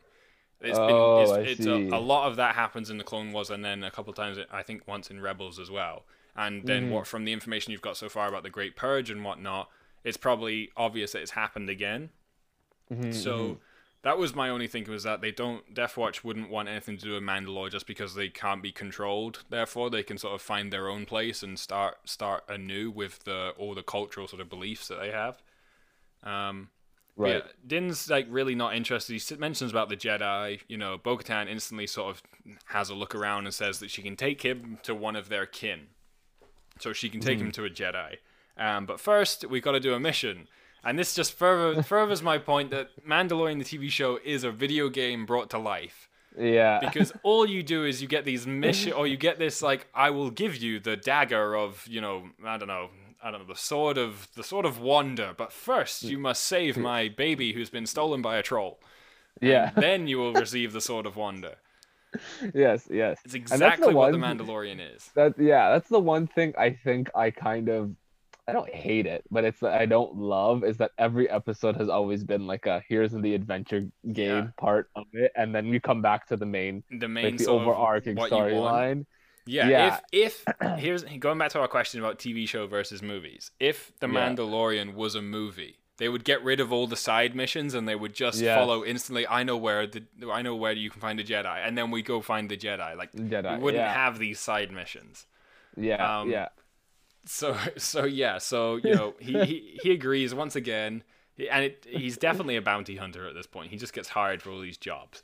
But yeah, Yeah. the video game takes over, and they basically all these Empire ships are leaving in the morning, loaded with weapons. So basically they're gonna go heist this ship and take the weapons. Yeah. That's the Right. gist of it. So Din takes Baby Yoda back to the frog people with their eggs and says, behave, and like, you know what I mean, which is kind of funny and risky. I think that he leaves Baby Yoda with the eggs. Yeah. But we have this very, very cute scene, and again, like going back to what I was saying earlier about the frog sort of people, and that episode is about Baby Yoda's sort of conscience. Is that we see this little frogling sort of like tadpole thing hatch, and Baby Yoda smiles and laughs and sort of seems happy by this. Yeah. So I think he's starting to realize that these are actually eggs. There's every chance he didn't know before. So again, sort of just playing with sort of, I guess, his conscience there. Which it's a very, I think, like you said, it's really good that they do that because otherwise you kind of like, you don't, like, it's not just this cute creature that just exists. I mean, the other thing to keep in mind is like he's also 55 years old Yeah, or whatever they've he's given older to than him. he lets on. Yeah, which like don't ever, I keep forgetting, and then I remember, and I'm like, oh my God, this is so Yeah, episode weird. 5 as well has a little bit of information in it. Let's just leave it at that, where you're like, oh, Oh yeah, okay, so he really like is old, is it's 50, real like old. like Yeah, he should know yeah, things. yeah. He Um, should be able to function. yeah, but it's maybe a little something's off. Yeah, So anyway, yeah, we're on with a heist now. So they sort of show up. The second they show up on this ship, like it's taking off, and there's certain rules about how it has to go, a certain way out before it can go off into space because of like the hmm. harbor town or whatever. Obviously, if they fire the jets too much, the harbor town will basically be blown away. Um, Oh, no wake zone, no wake zone. Have you ever heard yeah, of that? yeah, no, There but you go. I that makes sense now that you said it. Yeah, Is this a that's like sailing thing? it's a sailing thing. Here we Yeah, go. well, Go on, Mahmood. Get your sailing okay. thing in here. Tell So us. when you're around a docker and there's an area that's called the no wake zone, which means that if you're in a powerboat or anything that's motorized, Hmm. you can't go super fast because otherwise you're gonna start to create Okay. wakes, right? And it's gonna start affecting the docks, and the Yeah. docks will start going all over the place. And if if you have a powerful enough engine, you might flip So, the dock or even in the whatever. world of the galaxy of Star Wars, they are abiding by like sailor law here. Yes, exactly, which is Great. good. I now get Double, why you love this episode so much. The fact there's a yeah. boat, there's sailing law. I'm basically one with the Navy in this one. Nice. Well, because of that, that's when they decide that this is the best time for the heist because they can jet back up there while it's not breaking the no wake law or whatever, and Yeah. that's when they go for it. They sort of fly up there, and over the comms, there's straight away sort of you hear this I think they call them pirates. Yeah. Which again in the Clone Wars, the most famous pirate is this guy called Hondo. I don't know if you know him yet or not. Oh yeah. But yeah, Hondo is a character I want to see in live action so badly. Me too. Yeah. So He's because I funny. would be interested as to which comedian could play him. Yeah, he's very humorous. Yeah, he's a fun character. So the second they said pirates, I was like, oh, I hope Hondo might get thrown in here somewhere. Yeah. But yeah, so pirates again, and then we go to the main sort of cockpit control center of the Empire ship, where there's this officer who says, guard the hole, seal the hatch. And when they seal the hatch, there's another pod racer sound bite in there. Oh. Just because, Glad you picked these up. obviously, This is yeah. so So cool. they close the door. Yeah. I don't have the timestamp for this, but when he says seal the hatch, close the door, they close it, and it's the sound of when Anakin pushes to put his thrusters back on and engage the engine. Oh. So they've done it where okay. his engine was choking when the thing was full, and then when he finally punches it back in, that's the sound of the door closing. Right. Or at the very least, it's very similar. I'd be shocked if I was wrong, but it's. Yeah. I think it definitely is. So another little pod racer sound bite in there, which I loved. Sorry, I've lost my place now in my notes. Yeah, so the engine sound. There's also you can hear the standard sort of Empire alarm in which was used in the Rogue One Classic. trailer. Which I love. I love it too. I don't know how they do it. I don't know what instrument or synthesizer that does it, but I need it in my life. It's so haunting, and I love it so much. There was a slight sidetrack here. The Rogue One trailer, where it does that sort of repeated alarm over and over again, is haunting. Yeah. In the same way that the Jurassic World trailer, when it was the first time Jurassic Park was coming back, and they did the intro but on a piano. Yes. Only. Yes. And it was very echoey. Yeah. I thought it was the same sort of level of haunting that I was like, oh, that's cool. Like a slight twist on it, but you still know what it is. I don't know for sure, but I want to say that the Star Wars universe took it from World War II, when you'd hear the sirens going off when there was bombing raids were coming over. That kind of very possible sound, but they made it in their own way. But I on the Rogue One trailer, I absolutely love that trailer. That I had no idea what Rogue One was. I didn't even know I didn't understand any of it before it had come out, and I was like, I'm in. Take me to the grittiness of Rogue One. And they used that sort of alarm the same way again to sort of really really push on sort of the fear level of how serious that movie's going to be. It's not just it's a Star Wars movie. It's this is an adult Star Wars movie. Yeah. So they sort of close the door, all that, and then it's interesting. I noticed it. I don't know if you did, but as the three sort of Mandalorians who are going about, sort of Bo-Katan's, that group are moving. They put Din and the Mandalorian at the very back, and he's always one step slightly behind. So the three of them are always, they land straight away, and then he lands a second later, and then they enter through this building, and they go against the wall, and then he sort of stumbles against the wall. Right, yeah. I'm actually just looking at that right now. Yeah, they do a really, really good job of sort of showing how well drilled and trained Bo-Katan and her troop are, and how the Mandalorian's so used to working alone that he can't quite keep the beat. With that, it's very little things like that are just so incredible that I commend Bryce Dallas Howard and everyone who wrote it for doing, because it's those little things change everything. Exactly, and it makes so much sense. It's a tiny detail that I think everyone will notice. Whether they notice it to the point where they would bring it up or not, I don't know. But it's there, and then it also echoes it, and then foreshadowing later when they're in a bit of a tight situation, and the Mandalorian just goes on his own again to sort of deal with it. Because it just clearly shows that he's so used to doing this stuff alone that he can't quite keep the beat of a well-groomed and trained sort of team. Team tactic, yeah. Yeah, but something I had to. Yeah, I don't know who I would give props credit to there. As if you're saying the director, then fine. But I loved that. I thought that was a great little Yeah. like thing. Yeah. Um, and then you hear this cool little call over the radio. It's like, how many are there? And the guy's like, at least 10, maybe more. And he's like freaking out. And then he says they're Mandalorians. And then sort of the radio cuts out, and you see like the officer in the main sort of thing, like face sort of change a little bit as he clearly like understands that they're in trouble. Yeah. And then yeah, he then knows that he's in trouble, so then he says breaks the no wake rule and says start to climb, and just tells them to go up. And starts ripping it, and then that's it. It's game over for that town. Would you have gotten the Coast Guard and gone and like find that ship? And yes, I would have been like, get them out of here, kill all of them. Get them out of here. I hope they blow up. Yeah. So then we have the whole sort of cargo bay scene. So all the sort of troops and a commander are in the cargo bay with all the weapons, where they're trying to get to obviously steal these weapons. And then the commander like gives this sort of speech of like, we will hold our ground, we're gonna do okay. And the second the Mandalorians come through the door and start shooting people, he shits his pants and just says, close all the doors. Yeah, he's done. He's done. He's peaced out. He hides behind the little thing. His voice changes. Yeah, great. And then it comes over the comms that, don't worry, sir, we've trapped them in the cargo control room. Right. And you're just instantly like, oh, you fucking idiot. Like, it's game over, and you're just like, oh, he says no. The officer questions, he's like, where are they trapped? And he's like, the cargo control, and then the doors open, and boom, out they go. Done. I thought the only risk of this was hoping that the weapons were strapped down, because otherwise the weapons are out the back as well, but I guess it's only the people, and I think maybe one crate that goes out. Yeah, they thought about that. Yeah, and then Bo-Katan goes over the radio, and she's pretty badass, and says, we're coming for you, sort of thing. But then says that she's basically we're taking the whole ship, which then the Mandalorian Din is like instantly like, hang on, we were just originally going to take the weapons, now we're taking the whole ship.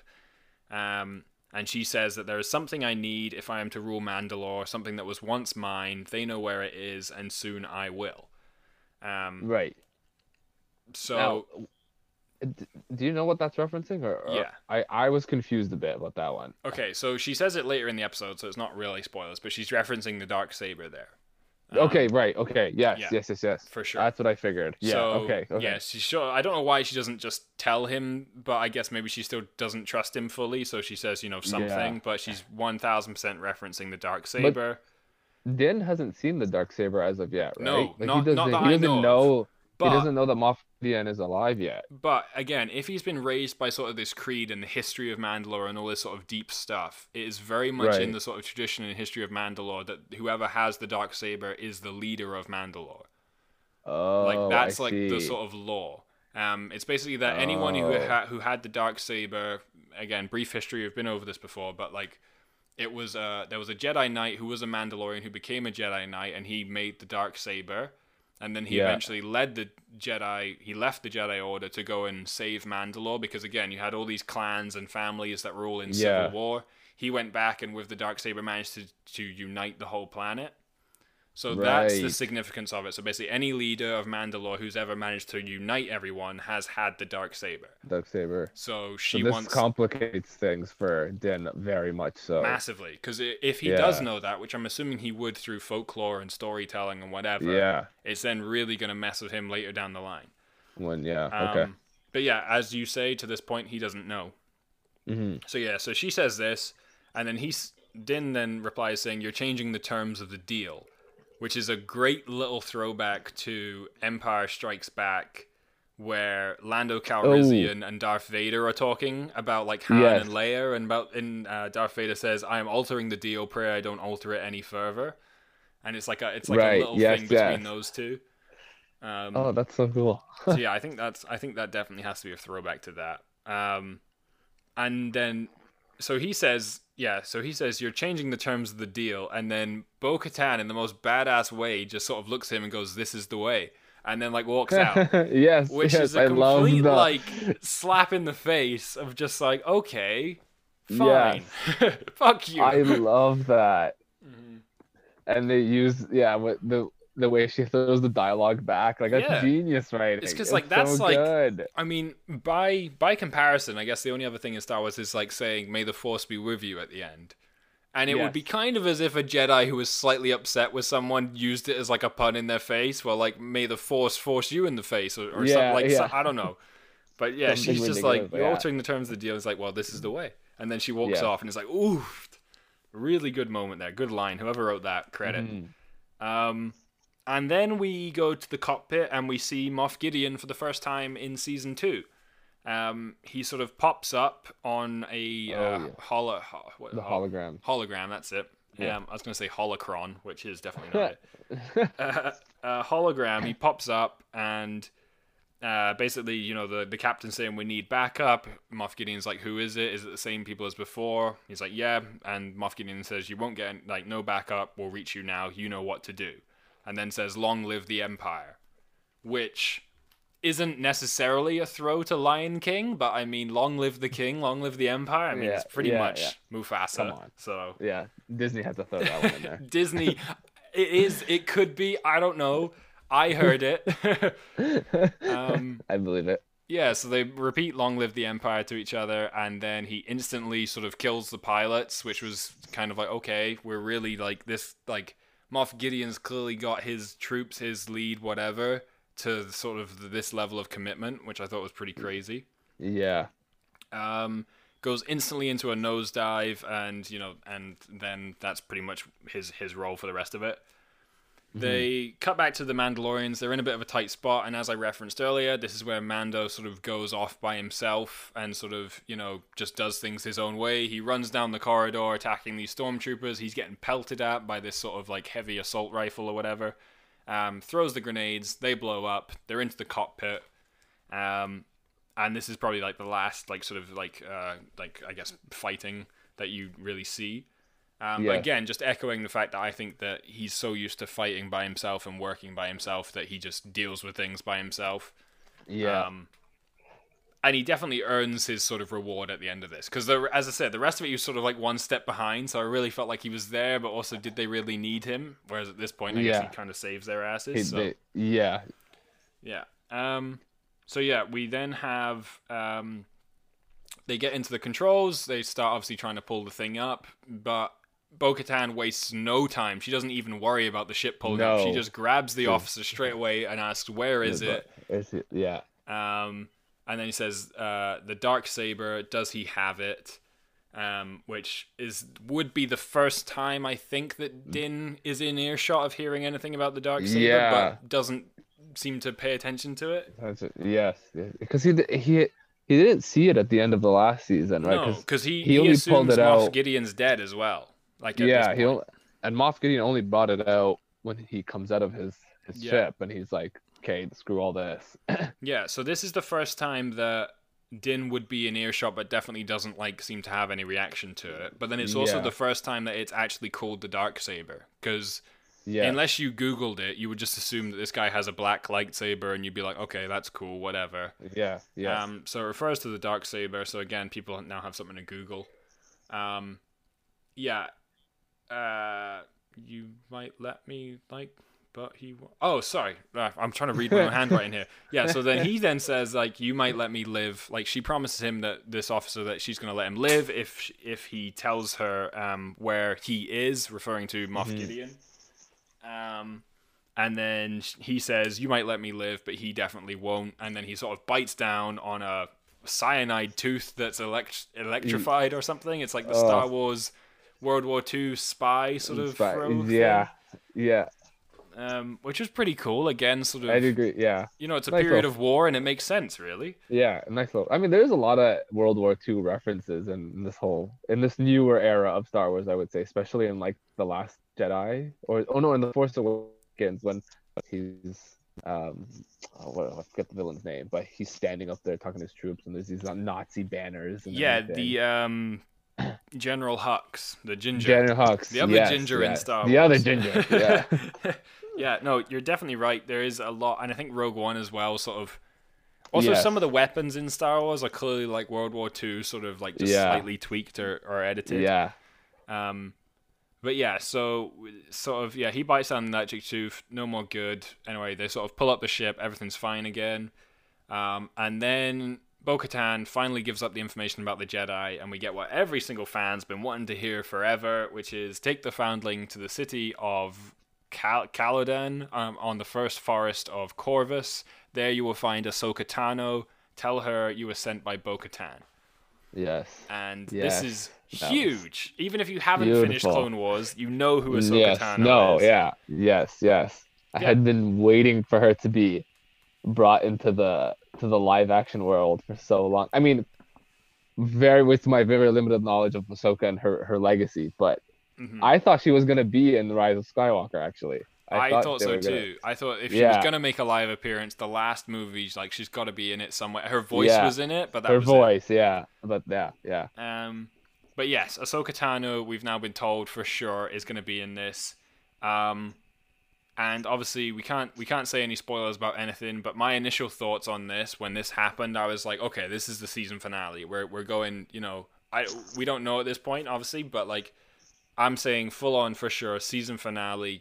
She's going to be the last thing we'll see, and then that'll be sort of season 3 going into it.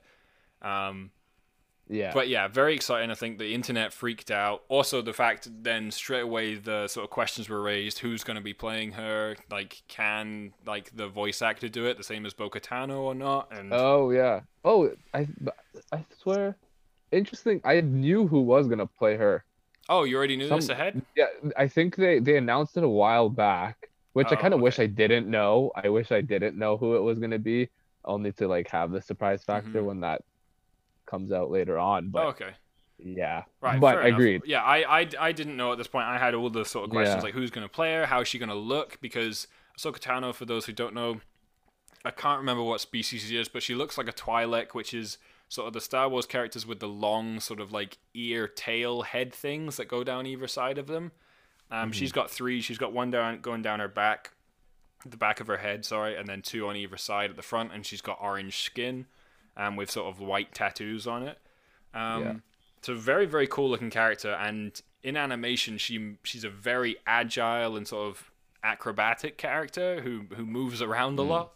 So it's always going to be a challenge to bring that character to live action. But Ahsoka is also Dave Filoni's sort of child, if you will. He fully wrote this character, put everything about him into this character. So she is sort of like the best of what the Jedi could be and should be, maybe. So yeah, super exciting to hear this, and I think everyone and their internet Reddit friends just blew up. So cool to hear. And then sort of they end their conversation with a "This is the way." This time not said sarcastically. The nosedive is finished, and then Din just runs off the side of the ship, goes to pick up the kid, and sort of swan dives over the edge, very much like Iron Man. And he sort of just takes off, and I was like, okay, cool, fair enough. There was no need to be that epic about it, but it is a cool moment. I could just imagine them filming it and bringing out the crash pads for that, and they're just like, oh, what are we doing here? Oh, okay, so he's gonna run and jump off the edge of the ship head first in a swan dive. Okay, call in the stunt guy for that. We'll get him in. We'll get some crash pads.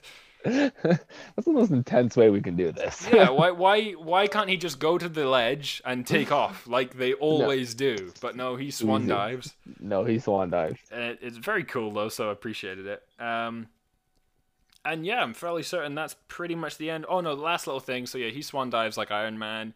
We go and see Baby Yoda, and he's playing with this baby little frog, and he's very sad to leave it when Din comes and picks him up.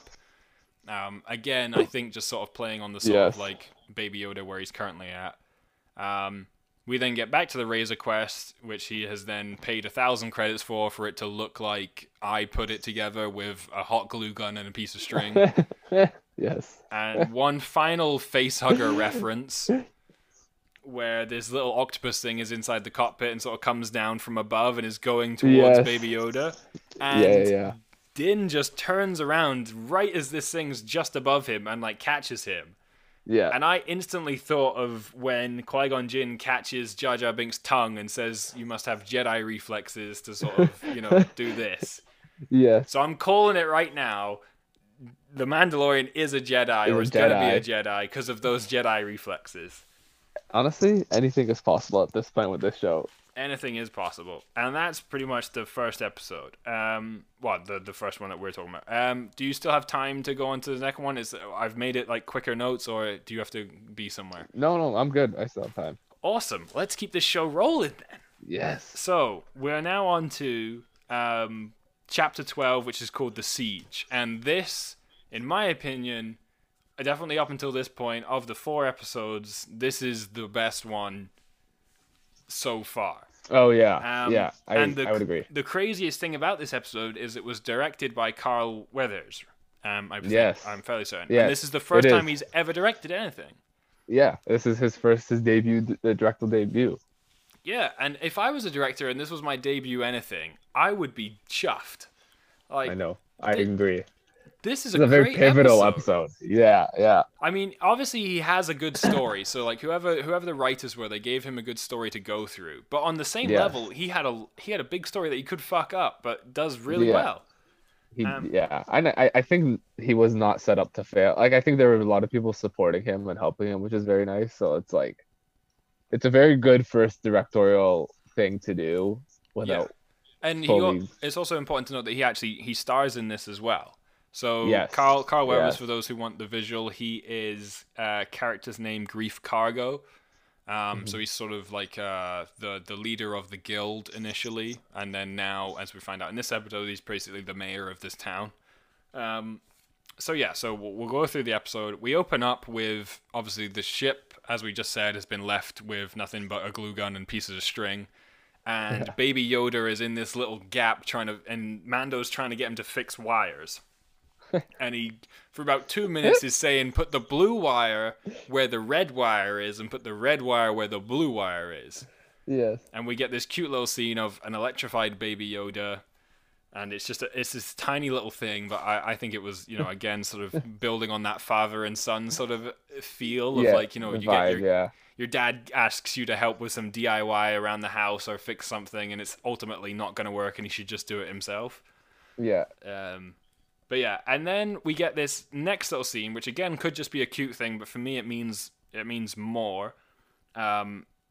Is that we get a little scene of the Mandalorian and Baby Yoda sitting next to each other drinking soup. Oh yes. And the Mandalorian lifts his helmet the tiniest bit so you can see his chin to drink this soup. And I think this is huge because in season 1, when he's in that little like grass town thing with the girl that he kind of fancies, he has to eat alone. He says, "I eat alone, and that's it. Like, I can't take off my helmet. No one can see me." Mm-hmm. And here he's clearly eating next to Yoda, and Yoda actually looks up at him, like, and from the height difference, he can maybe see a bit of his face here. We definitely see his chin on the camera. Yeah. And I think that it's him starting to let go of the like complete strict sort of rules and regulations of the way. Yeah. And I think that's very interesting because he also, I mean, it's also for us as viewers, we only have seen his face when he was like completely smashed up, right? At one point. But like it's also him in a way opening up to us in a weird way, like as the audience watching him go through this story, he's like, oh, you know what, I can show people.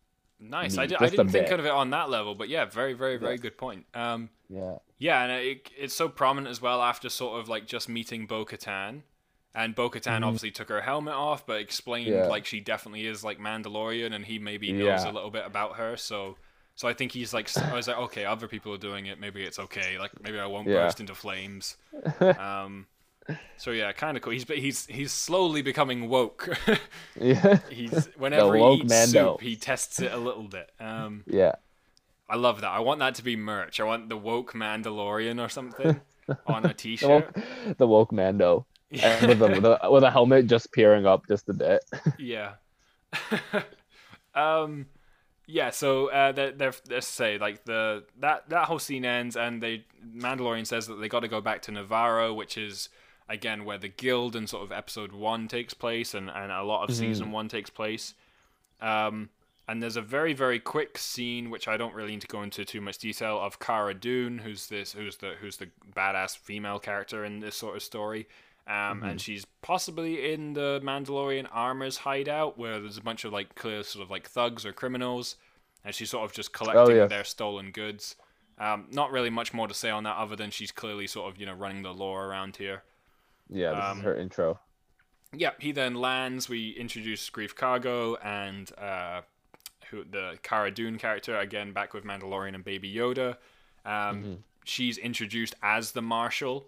So, again, we sort of straight away know her sort of character role. And Carl Weathers' character, Grief Kargo, greets him with a big sort of handshake, says, we'll fix your ship right up, which is good because, my God, does the Razor Crest need, like, a decent fixing. It's so bad at this point. Well, I joked with Cammy because in the first episode of this season, he lands in Tatooine and says lets the droids work on his ship and says, yeah, you can give her a once-over. She probably could do with a once-over. And then I'm just laughing because the amount of damage that this ship goes through, the fact that he cares about a once-over is ridiculous. Yes. So yeah, we then sort of like get a very quick look at the town. It's clearly alive and busy and looks pretty good, very healthy versus the last time we saw it, which was under siege from Grand Moff. And the sort Empire. The Empire and all the damage they'd done, even down to the very bar where they had their sort of last stand sort of fight, has now become a school. Yeah. Which was cool. I don't remember really ever seeing schools in Star Wars, but cool. Good to know. No. Yeah. Yeah, and we get this Baby Yoda lives in that school for the episode. We get the very, very cute scene of Baby Yoda going to school for the first time. Yes. And he does what most kids do, where he sits down, looks around, finds the kid who has a snack right next to him, and basically wants some of these blue macaroon-looking things, which look damn good. Yeah, they look delicious. But also, it's just further evidence that everything in Star Wars that looks good has to be blue, apparently. Whether it be blue milk, blue alcohol, blue macaroons. And marketable. Don't forget marketable. Of course. That's why. Because I know now that Disney's Galaxy's Edge is going to have the blue macaroon store. Yes, yeah. Very important. So Baby Yoda's pretty much left there for this episode. And then we go to sort of get to see the Mithril character again, who's from episode 1, season 1, the blue sort of fish guy, the very first bounty. He's up and about again, he's paying off his debt. And then we get the brief for this mission in this game episode of The Mandalorian. There we go. The adventure. The adventure for this episode is that there's an old Imperial base where the troopers came from. It's explained from the last fight with Moff Gideon how all these troopers showed up. They apparently arrived from this base on Navarro. And basically Carl Weathers and Cara Dune want it gone so that it can be completely rid of all the Empire and basically have a free new planet that they can work with. Mandalorian pretty much agrees straight away, obviously. I mean, he's getting his ship fixed out of this and I've got time to kill, these are my friends, why not? Yeah. And they literally go straight into it. There's no scouting mission, there's no nothing. They just grab on a speeder and off they go. Yeah. It's like, okay. So yeah, up until this point, I was like, okay, this is a slightly shorter episode anyway, but of The Mandalorian, and they get right to it, but they do a good job of sort of building those characters, and they're sort of meeting again for the first time, and they're still clearly friends, and all the work that's been going on whilst Mandalorian has been away. Pretty cool to see. Anyway, so we then sort of take off. Yeah, he agrees to go with them. They're talking about, we need to overload the reactor and then we'll run away, and how they're going to basically blow it up like the Death Star is pretty much the mission. It's a mini Death Star mission, this one. Mini Death Star, with a bunch of little things that point that out as well. What would be a Star Wars thing without a Death Star reference? I don't know. If there was no... If there was no slight look at what could be a lightsaber or a Death Star, how would you even know it's Star right? Wars? I guess Stormtroopers as well. I'd put Stormtroopers are a must as well. Yeah, that's true. For all we know, it could have been Indiana Jones at this point. It could have been. There's a little bit of Indiana Jones when they're running away in the canyon, and it sort of reminds me of Indiana Jones when he's chasing down the tank with his dad, and he's on the horse. Yes. Yeah. A little bit of that. Yeah, so anyway, they arrive at the sort of base. It's like got a high up platform, and they're down in sort of the lava bed river. There's no lava in it, but it's like they explain that this is where the lava comes through. And there's a door, but the controls have been melted down. So the Mandalorian basically jetpacks up to the platform. You hear a couple screams, couple shouts, and then the door opens and in they go. They get up to the top. I'm kind of flying through this episode because there is a main point of this that I want to talk about, but the rest of it is, you can go and watch it. Yeah. There's a brief look at a Texla Marauder, which is this sort of transport. Which the second you see it, I'm like, okay, so this is their get out ride later on. Yeah, It's pretty clear foreshadowing. Yeah. They storm into sort of the control room. They sort of take down that guy. Decide that the best way to do this, as I say, this base is built around sort of a lava active area. So they say, we got to overflow and sort of cancel the cooling units. Basically, the lava's going to build up. It's then going to blow up the base, yada, yada, yada. And then we get to this sort of cooling, ring sort of place where you look down, there's a huge hole, and the bottom is clearly lava. And there's this side little sort of platform thing on a circle sort of bed sticking out from the wall.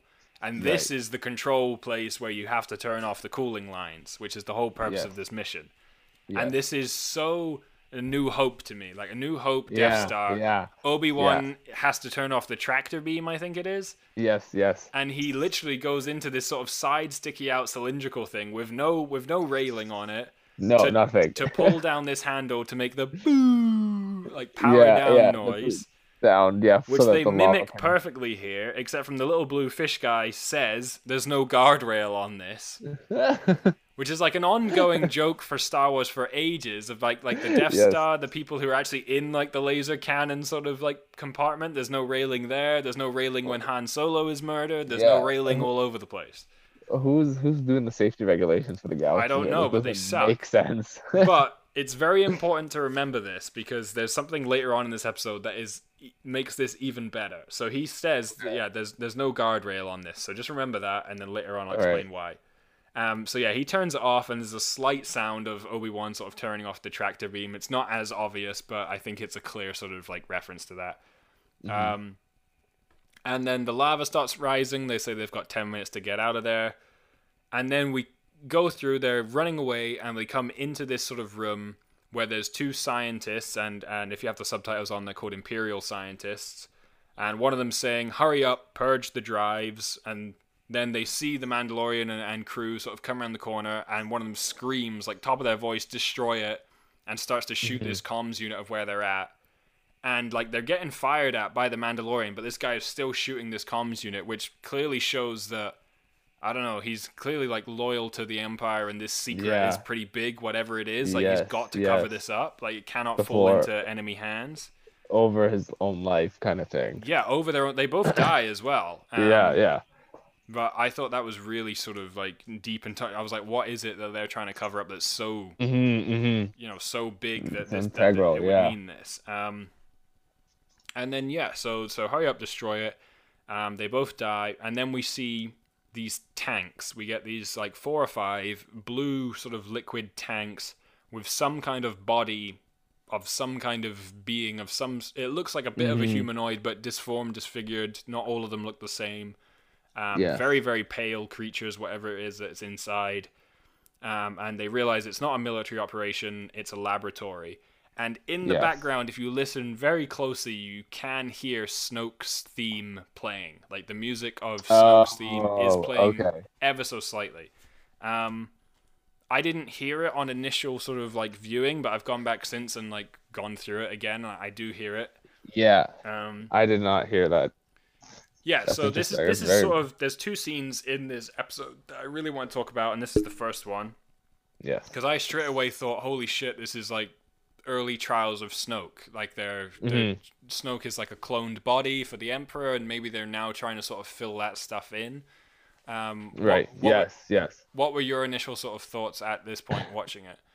So when I had seen it initially and had gone through it, I thought, because I hadn't realized yet what they were doing with Baby Yoda, why they even cared for this child. But I just thought that they were doing, clearly I could tell they were doing clones, but I didn't realize it was like Force sensitive clones. I knew that something was going on in that sense. I was like, okay.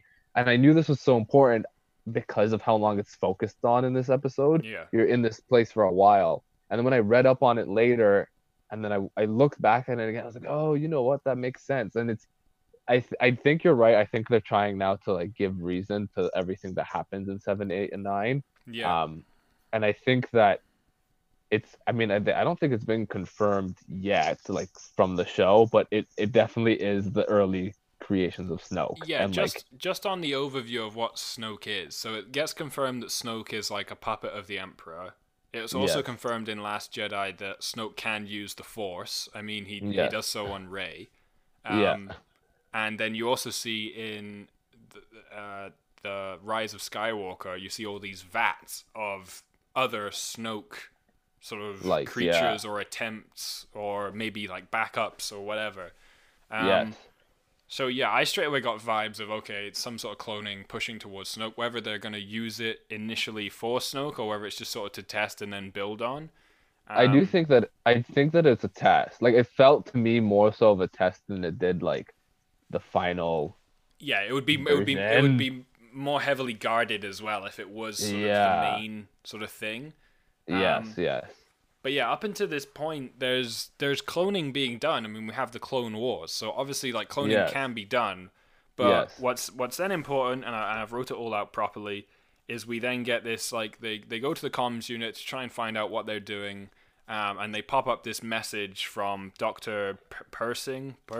I don't know. He was in season 1. He was the younger hmm sort of scientist who is working on Baby Yoda and asks that Mandalorian doesn't harm him. oh yes, So we sort of got the vibe that maybe he's yes, working for the Emperor, also for the Imperials, but is a good guy. But on this, he sort of still seems like a bad guy. So I'm just going to read out exactly what he says, yeah, word for word. So it says, replicated the results of the subsequent trials, which also resulted in catastrophic failure. There were promising effects for an entire fortnight, but then sadly the body rejected the blood. I highly doubt we will find another donor with as high, a higher M count, meaning yes, metachlorian count. midichlorian, yes, I recommend that we suspend all experimentation. I fear that the volunteer will meet the same regrettable fate if we proceed with the transfusion.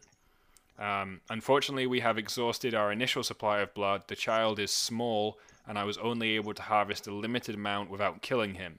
If these experiments are to continue as requested, we would again require access to the donor. I will not disappoint you again, Moff Gideon. So, from this, there's a couple key words that I thought of immediately. So he says about, I fear the volunteer will meet the same regrettable fate. If it's a yes. volunteer, I don't think that would mean that they're testing this on those clones yet.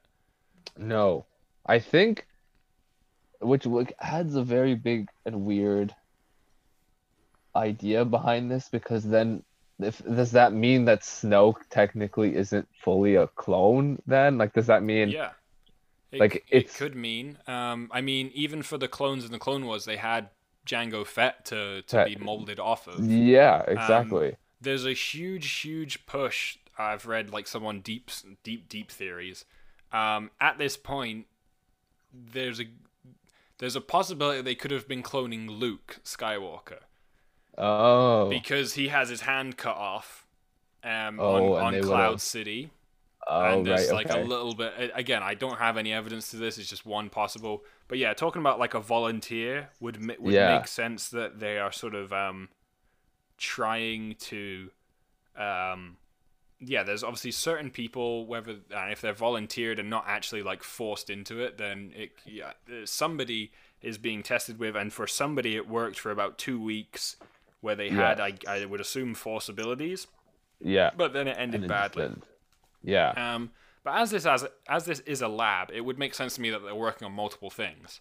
Like it Yeah. wouldn't have to be that those clones are completely along with this message, or vice versa. Hmm. But this whole thing clarifies why they're hunting down Baby Yoda. He's got metachlorians in their blood, and he has a high metachlorian count, Hmm.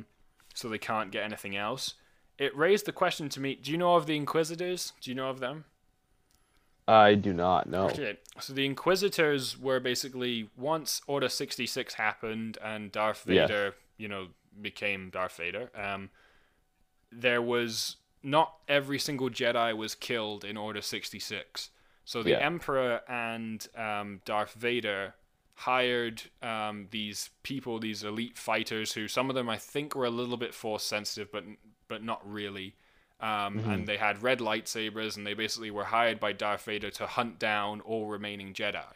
So the latest Star Wars game, which I haven't played, but I know roughly of it, Jedi Fallen Order, is like an example of this. So Order 66 happens, all the Jedi sort of force-sensitive people who were around but not around stormtroopers, clone troopers, are then hunted down by the Inquisitors. And they appear in the Rebels TV show because there's, again, a sort of a rogue Jedi, and the Inquisitors come to hunt them down. Right. But it instantly made me think, if they're, this is after the fall of the Empire, but why wouldn't you just sort of hire Inquisitors once again to sort of go down this route? To sort of try and find force-sensitive beings, hunt them down, and sort of like recruit them for this program.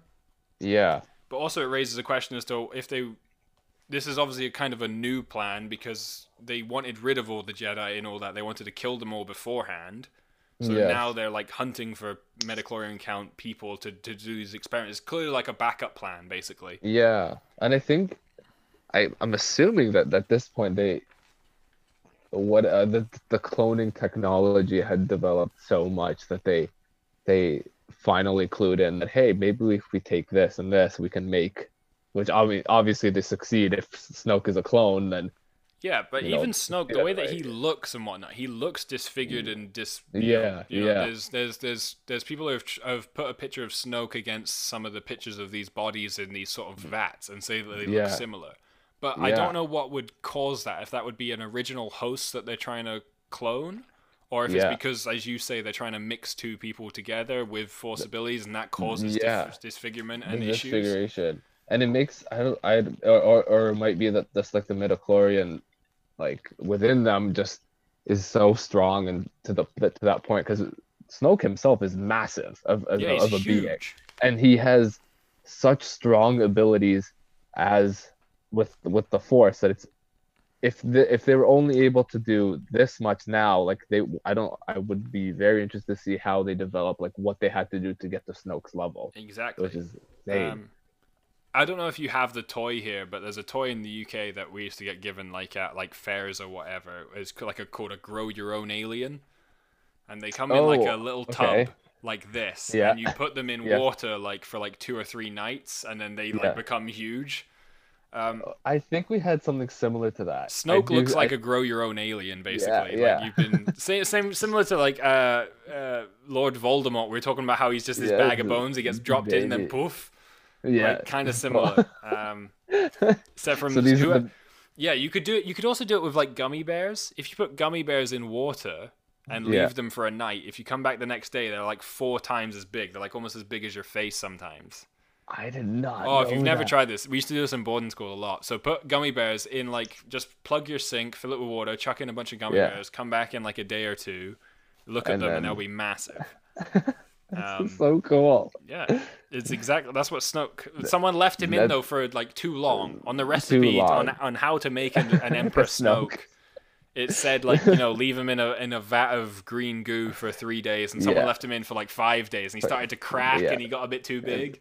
Yes. So basically what we're saying is Harry Potter and the Star Wars universe are one, and Harry Potter is canon because Baby Voldemort. Two, we did this last episode as well. I said the last Skywalker was very Harry Potter because she like has to go and find like this Horcrux, which is this dagger, this wayfinder, and then she has the big snake that she's got beat off the basilisk, and she heals it, and it's all one universe. It's all one universe. It really is. Anyway, so we get this message. Mando instantly says, "Oh, well, it's an old message because Moff Gideon's dead. As far as he knows, he killed him when he made his TIE crash." And then we hear that this message was 3 days old. So Mandalorian instantly freaks out, says he's got to get back to the kid. He jetpacks away. And then this is my favorite little scene in this shot. Is because he jetpacks away, he goes back to the lava thing, jets up, lands on the outside, and he gets shot from behind by this stormtrooper.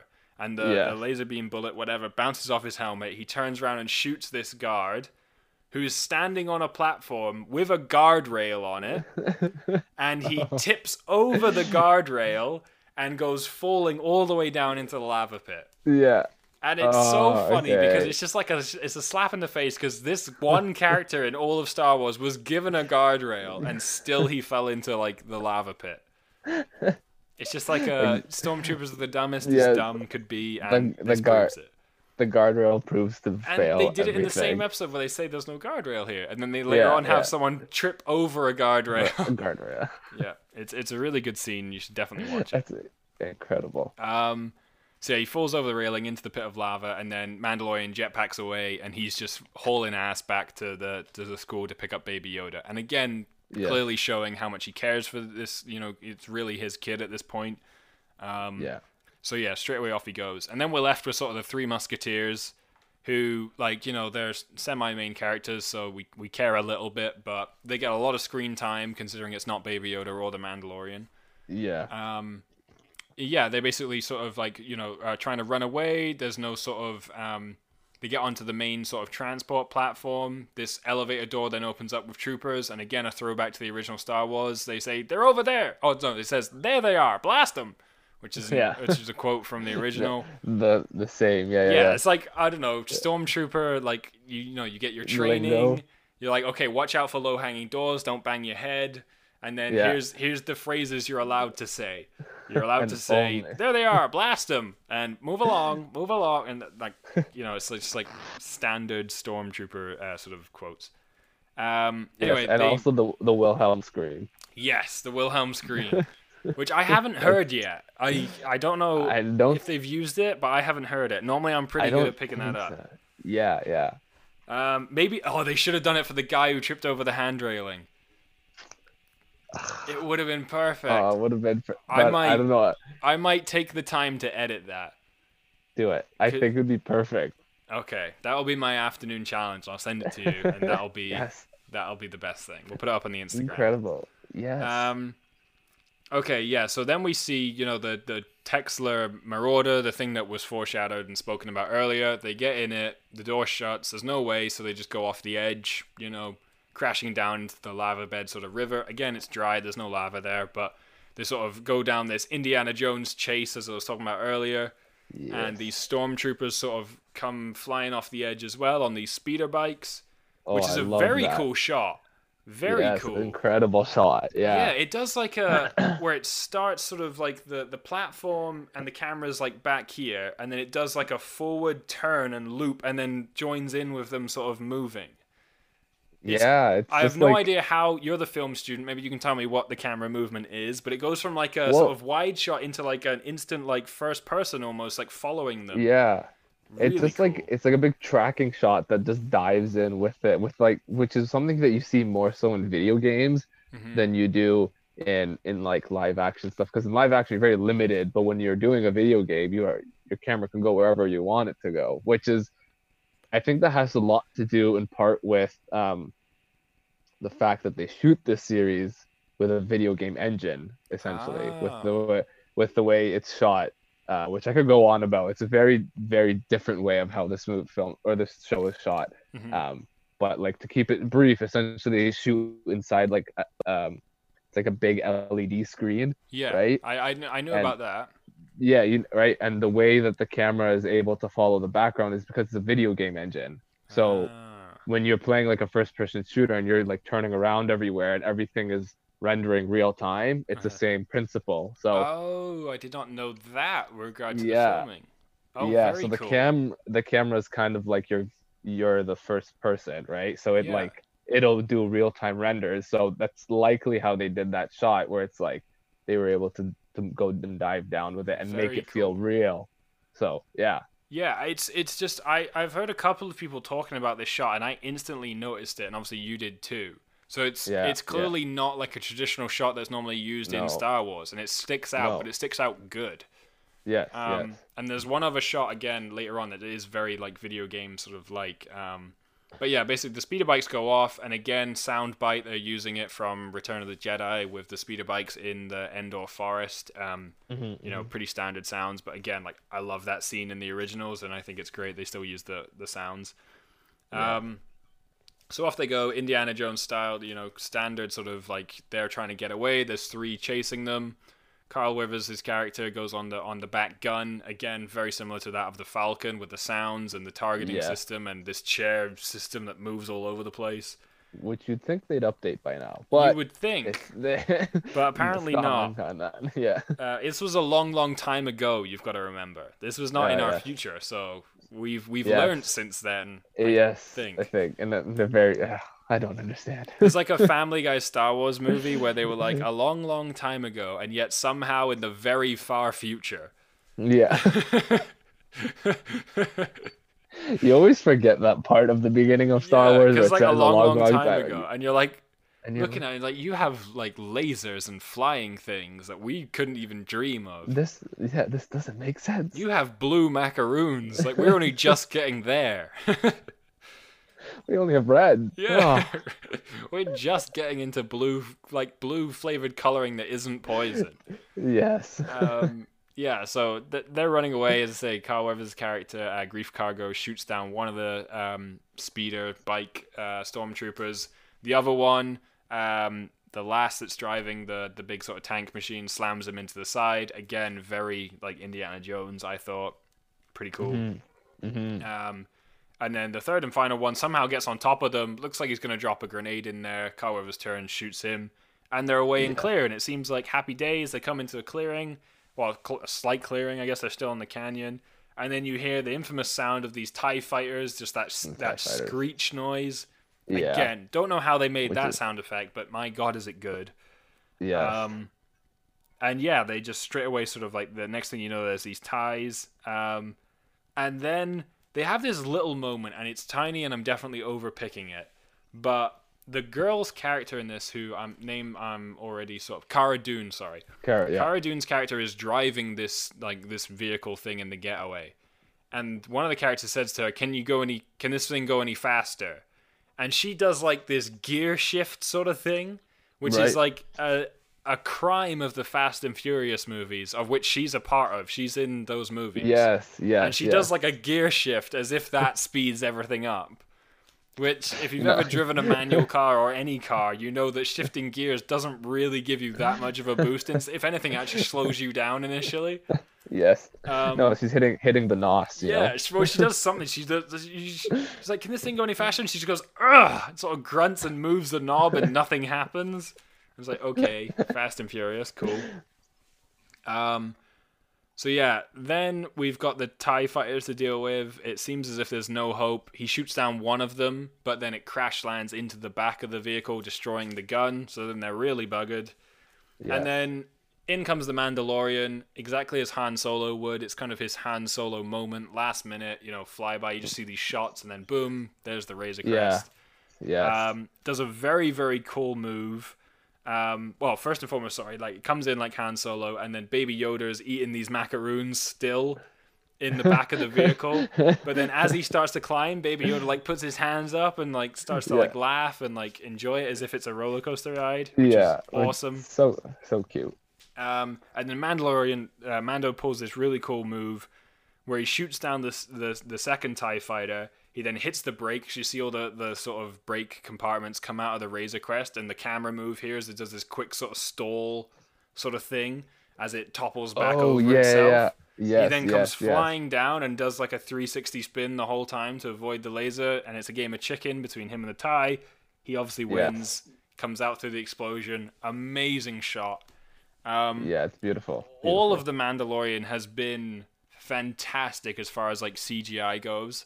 And however they're doing this, I don't know, but everything from the crate dragon to the ships to the dogfights to the creatures, everything in this looks so good and so real. Yeah, it doesn't feel like separated at all in any it feels so much part of it. Well, I find it so ironic because like everyone shits all over the prequels because they're like, oh, it's too much CGI and it's all this, but it just really shows that like George Lucas did know what he was doing, and the future was CGI. It just wasn't quite there yet. It wasn't quite believable at that point. But now, I think if you look, the most unrealistic thing that's happened in this show so far, Cammy pointed out last episode, is when the frog lady does her little run thing. It just looks weird, sort of kind of junky, like sort of like stiff looking. I think, but that might have been just, I think that's limitations of the costume, right? Hmm. And like, I do agree but I do like that they still bring in the practical effects when they can. It's like Yeah. this Oh yeah, health. absolutely. It's a healthy mix between both, I would say. Yeah, I mean, Baby Yoda could easily have just been a CGI blob, and that was it. Like, that's probably Mm, what would have happened if this had come out like 5 years ago. yeah. But yeah, no, still using as much sort of in-person real stuff as they can. One other Yeah. shot that I did breeze over, actually, the other shot that I really liked in this is you get one shot inside the TIE fighter over the shoulder of the pilot, looking out of the sort of the screen as he's firing the lasers. Yeah, yeah, yeah. Very cool. I've been playing the Star Wars PlayStation 4 game, the new one that's come out called Squadrons, where you actually Yes. like play, and the whole game's in first person, so you only see the inside of the cockpit. You can't actually fly it from outside. Around that, right. Um, but I thought it was really cool to see this in live action and like the inside of a Yeah. cockpit. And I think that's something cool that the Mandalorian is doing is that it's employing so many different perspectives, like not even like world wise, but also shot wise and Yeah. what they can. I mean, even just logistically, as I was saying, how they're shooting it. The show, no green screen, just the LED screens. Hmm. Like everything about this show is almost a weird echo of what 4, 5, and 6 did, where it brought in this new wave of the sci-fi world or a new wave of technology, I should say, Yeah, and how right? they filmed And it. yeah, and I think that's the biggest. That's really what this series is doing, which I think is really breakthrough for And I guess film. like others are gonna take away from this now and probably use it Oh if yeah. they can Well, afford it.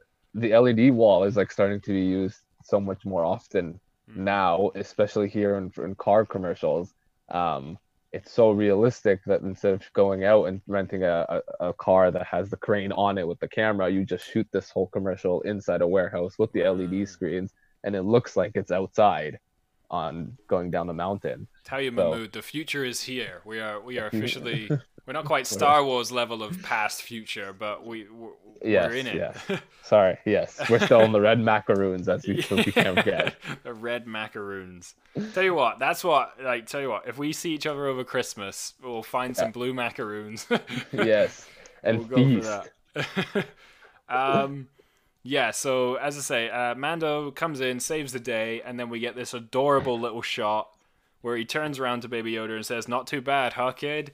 And then Baby Yoda throws up blue goo all over himself because all he's been doing is eating these blue macaroons. Yes. Throws up on himself, a little spit up.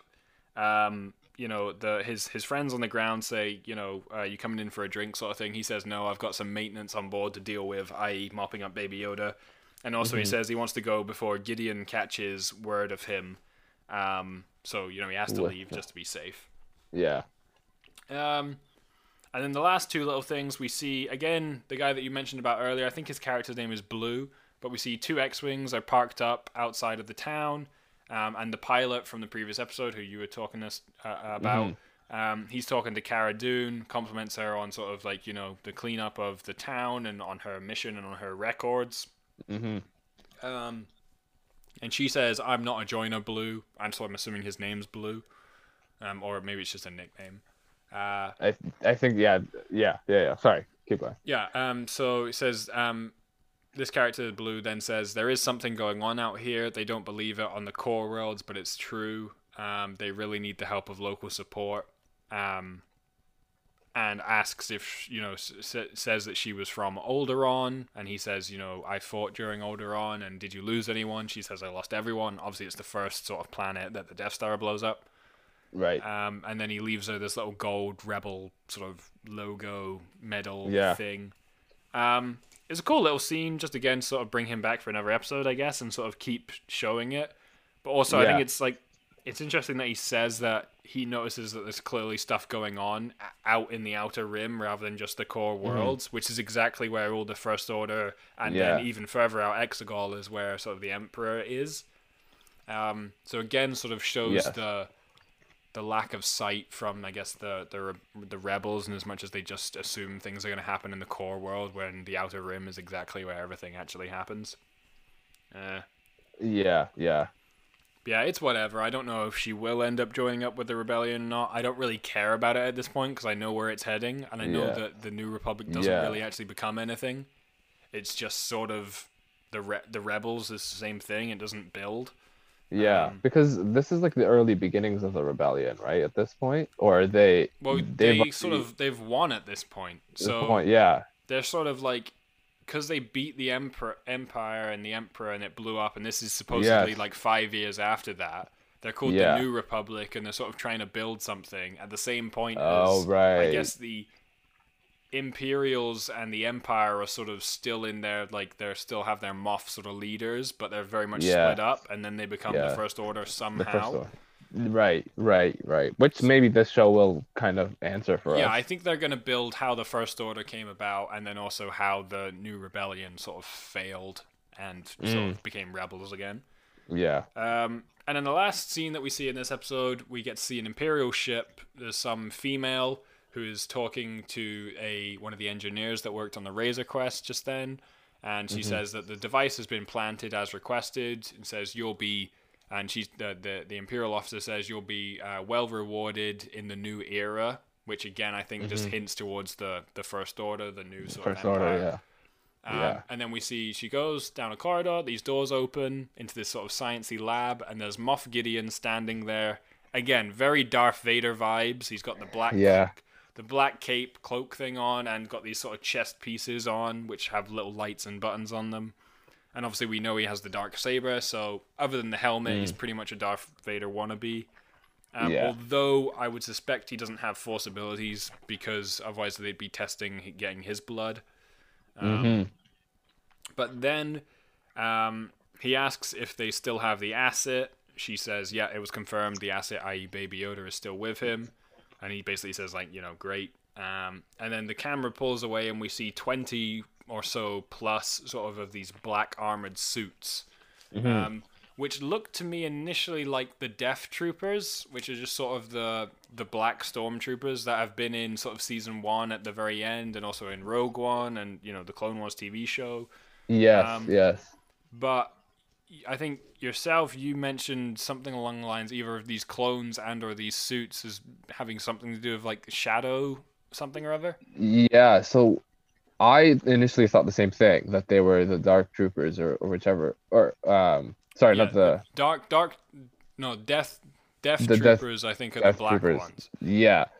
But what I'd read online, what I think makes a little more sense is that they're called Dark Troopers, and they originally they've never been in canon before. The reason for that is they used to be in the older Star Wars video games from the 2000s, 90s, like and onwards. Hmm. Um, and their role was like they were these force. They had like a very bit. Sorry, their abilities were that they obviously are like stormtroopers and whichever, but they had force abilities too. Hmm. Um, and this is why this is kind of nerve-wracking, but it wasn't like intense force abilities. It was just like a very sliver of it that they could control. And anyways, you're in one of the games. Your whole goal is to try to stop the production of Right. these dark troopers. But I don't know how that game ends. I think Hmm. it ends up being that you fail or whichever. Yeah, so the only thing So I'd looked up is that it's sort of like a legend sort of thing. It's not necessarily canon, but possibly could now be canon, or they're trying to yeah, bring and it it, back. yeah, now that they're trying to bring it into this world, which would be very cool, I think, and I think would be very interesting, because it would be now knowing that the saber that Gideon has is already something that might mess with Mando. Hmm. These troopers are probably going to be his biggest match, I would say, because Hmm. now he has to deal with the Force, and I think something along the lines of Baby Yoda and Mando kind of bonding with each other, and Baby Yoda finally starting to learn how to use his Yeah. Force abilities against other creatures of Force abilities.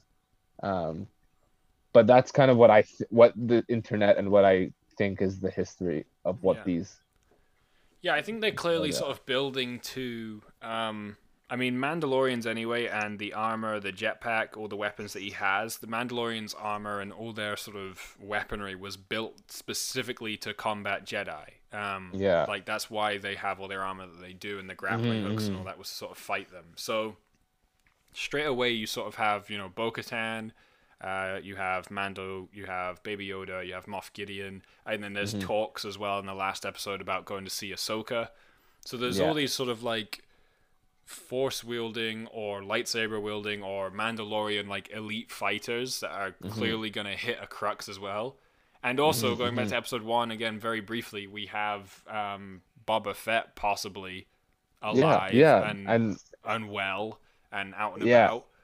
And we don't know where he's coming. Some part of me thinks he's going to come and join the good side, but we'll see. We don't know how it's all going to go down. I really don't know. My only other thought is that if it's possibly in fact, no, I can't really say. Okay, there's some Clone Wars characters who obviously are the clone of him.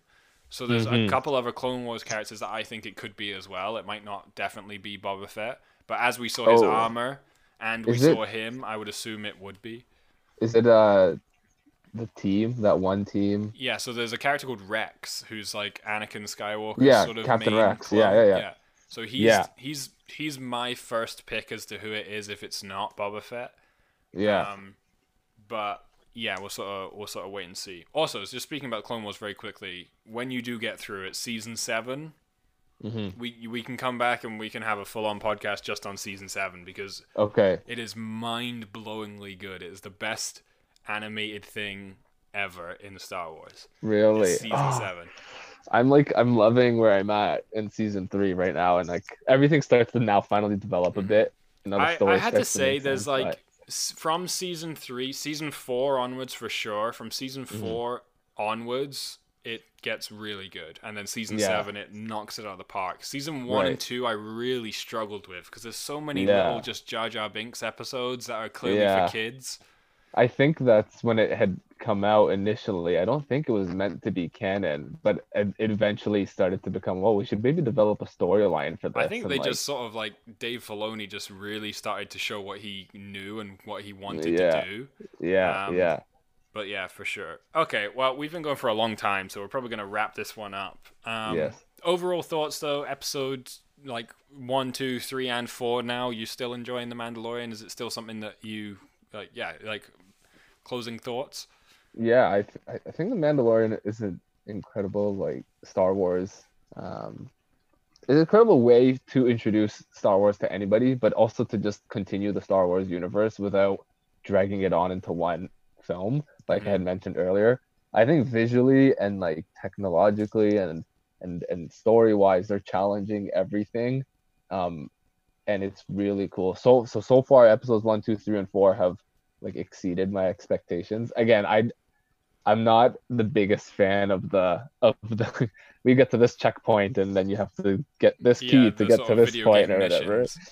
Yeah, but I can live with it because I see that like the overarching storyline is starting to come together now, and it's starting to make more sense as to where they might be headed. Again, you never know with Star Wars, but I'm loving it. You never know. For all we know, it could pop in a new complete character with no backstory, and you have another Snoke, and you'd be like, "What?"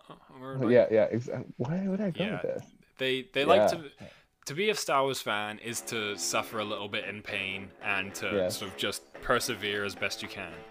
Yes, 100%. But no, I still stand by. I think The Mandalorian is the best Star Wars thing of recent years, and I think it's agreed. I think it's doing a good job.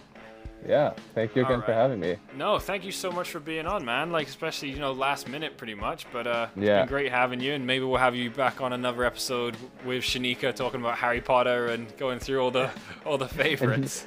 and maybe Voldemort. Yeah. All right.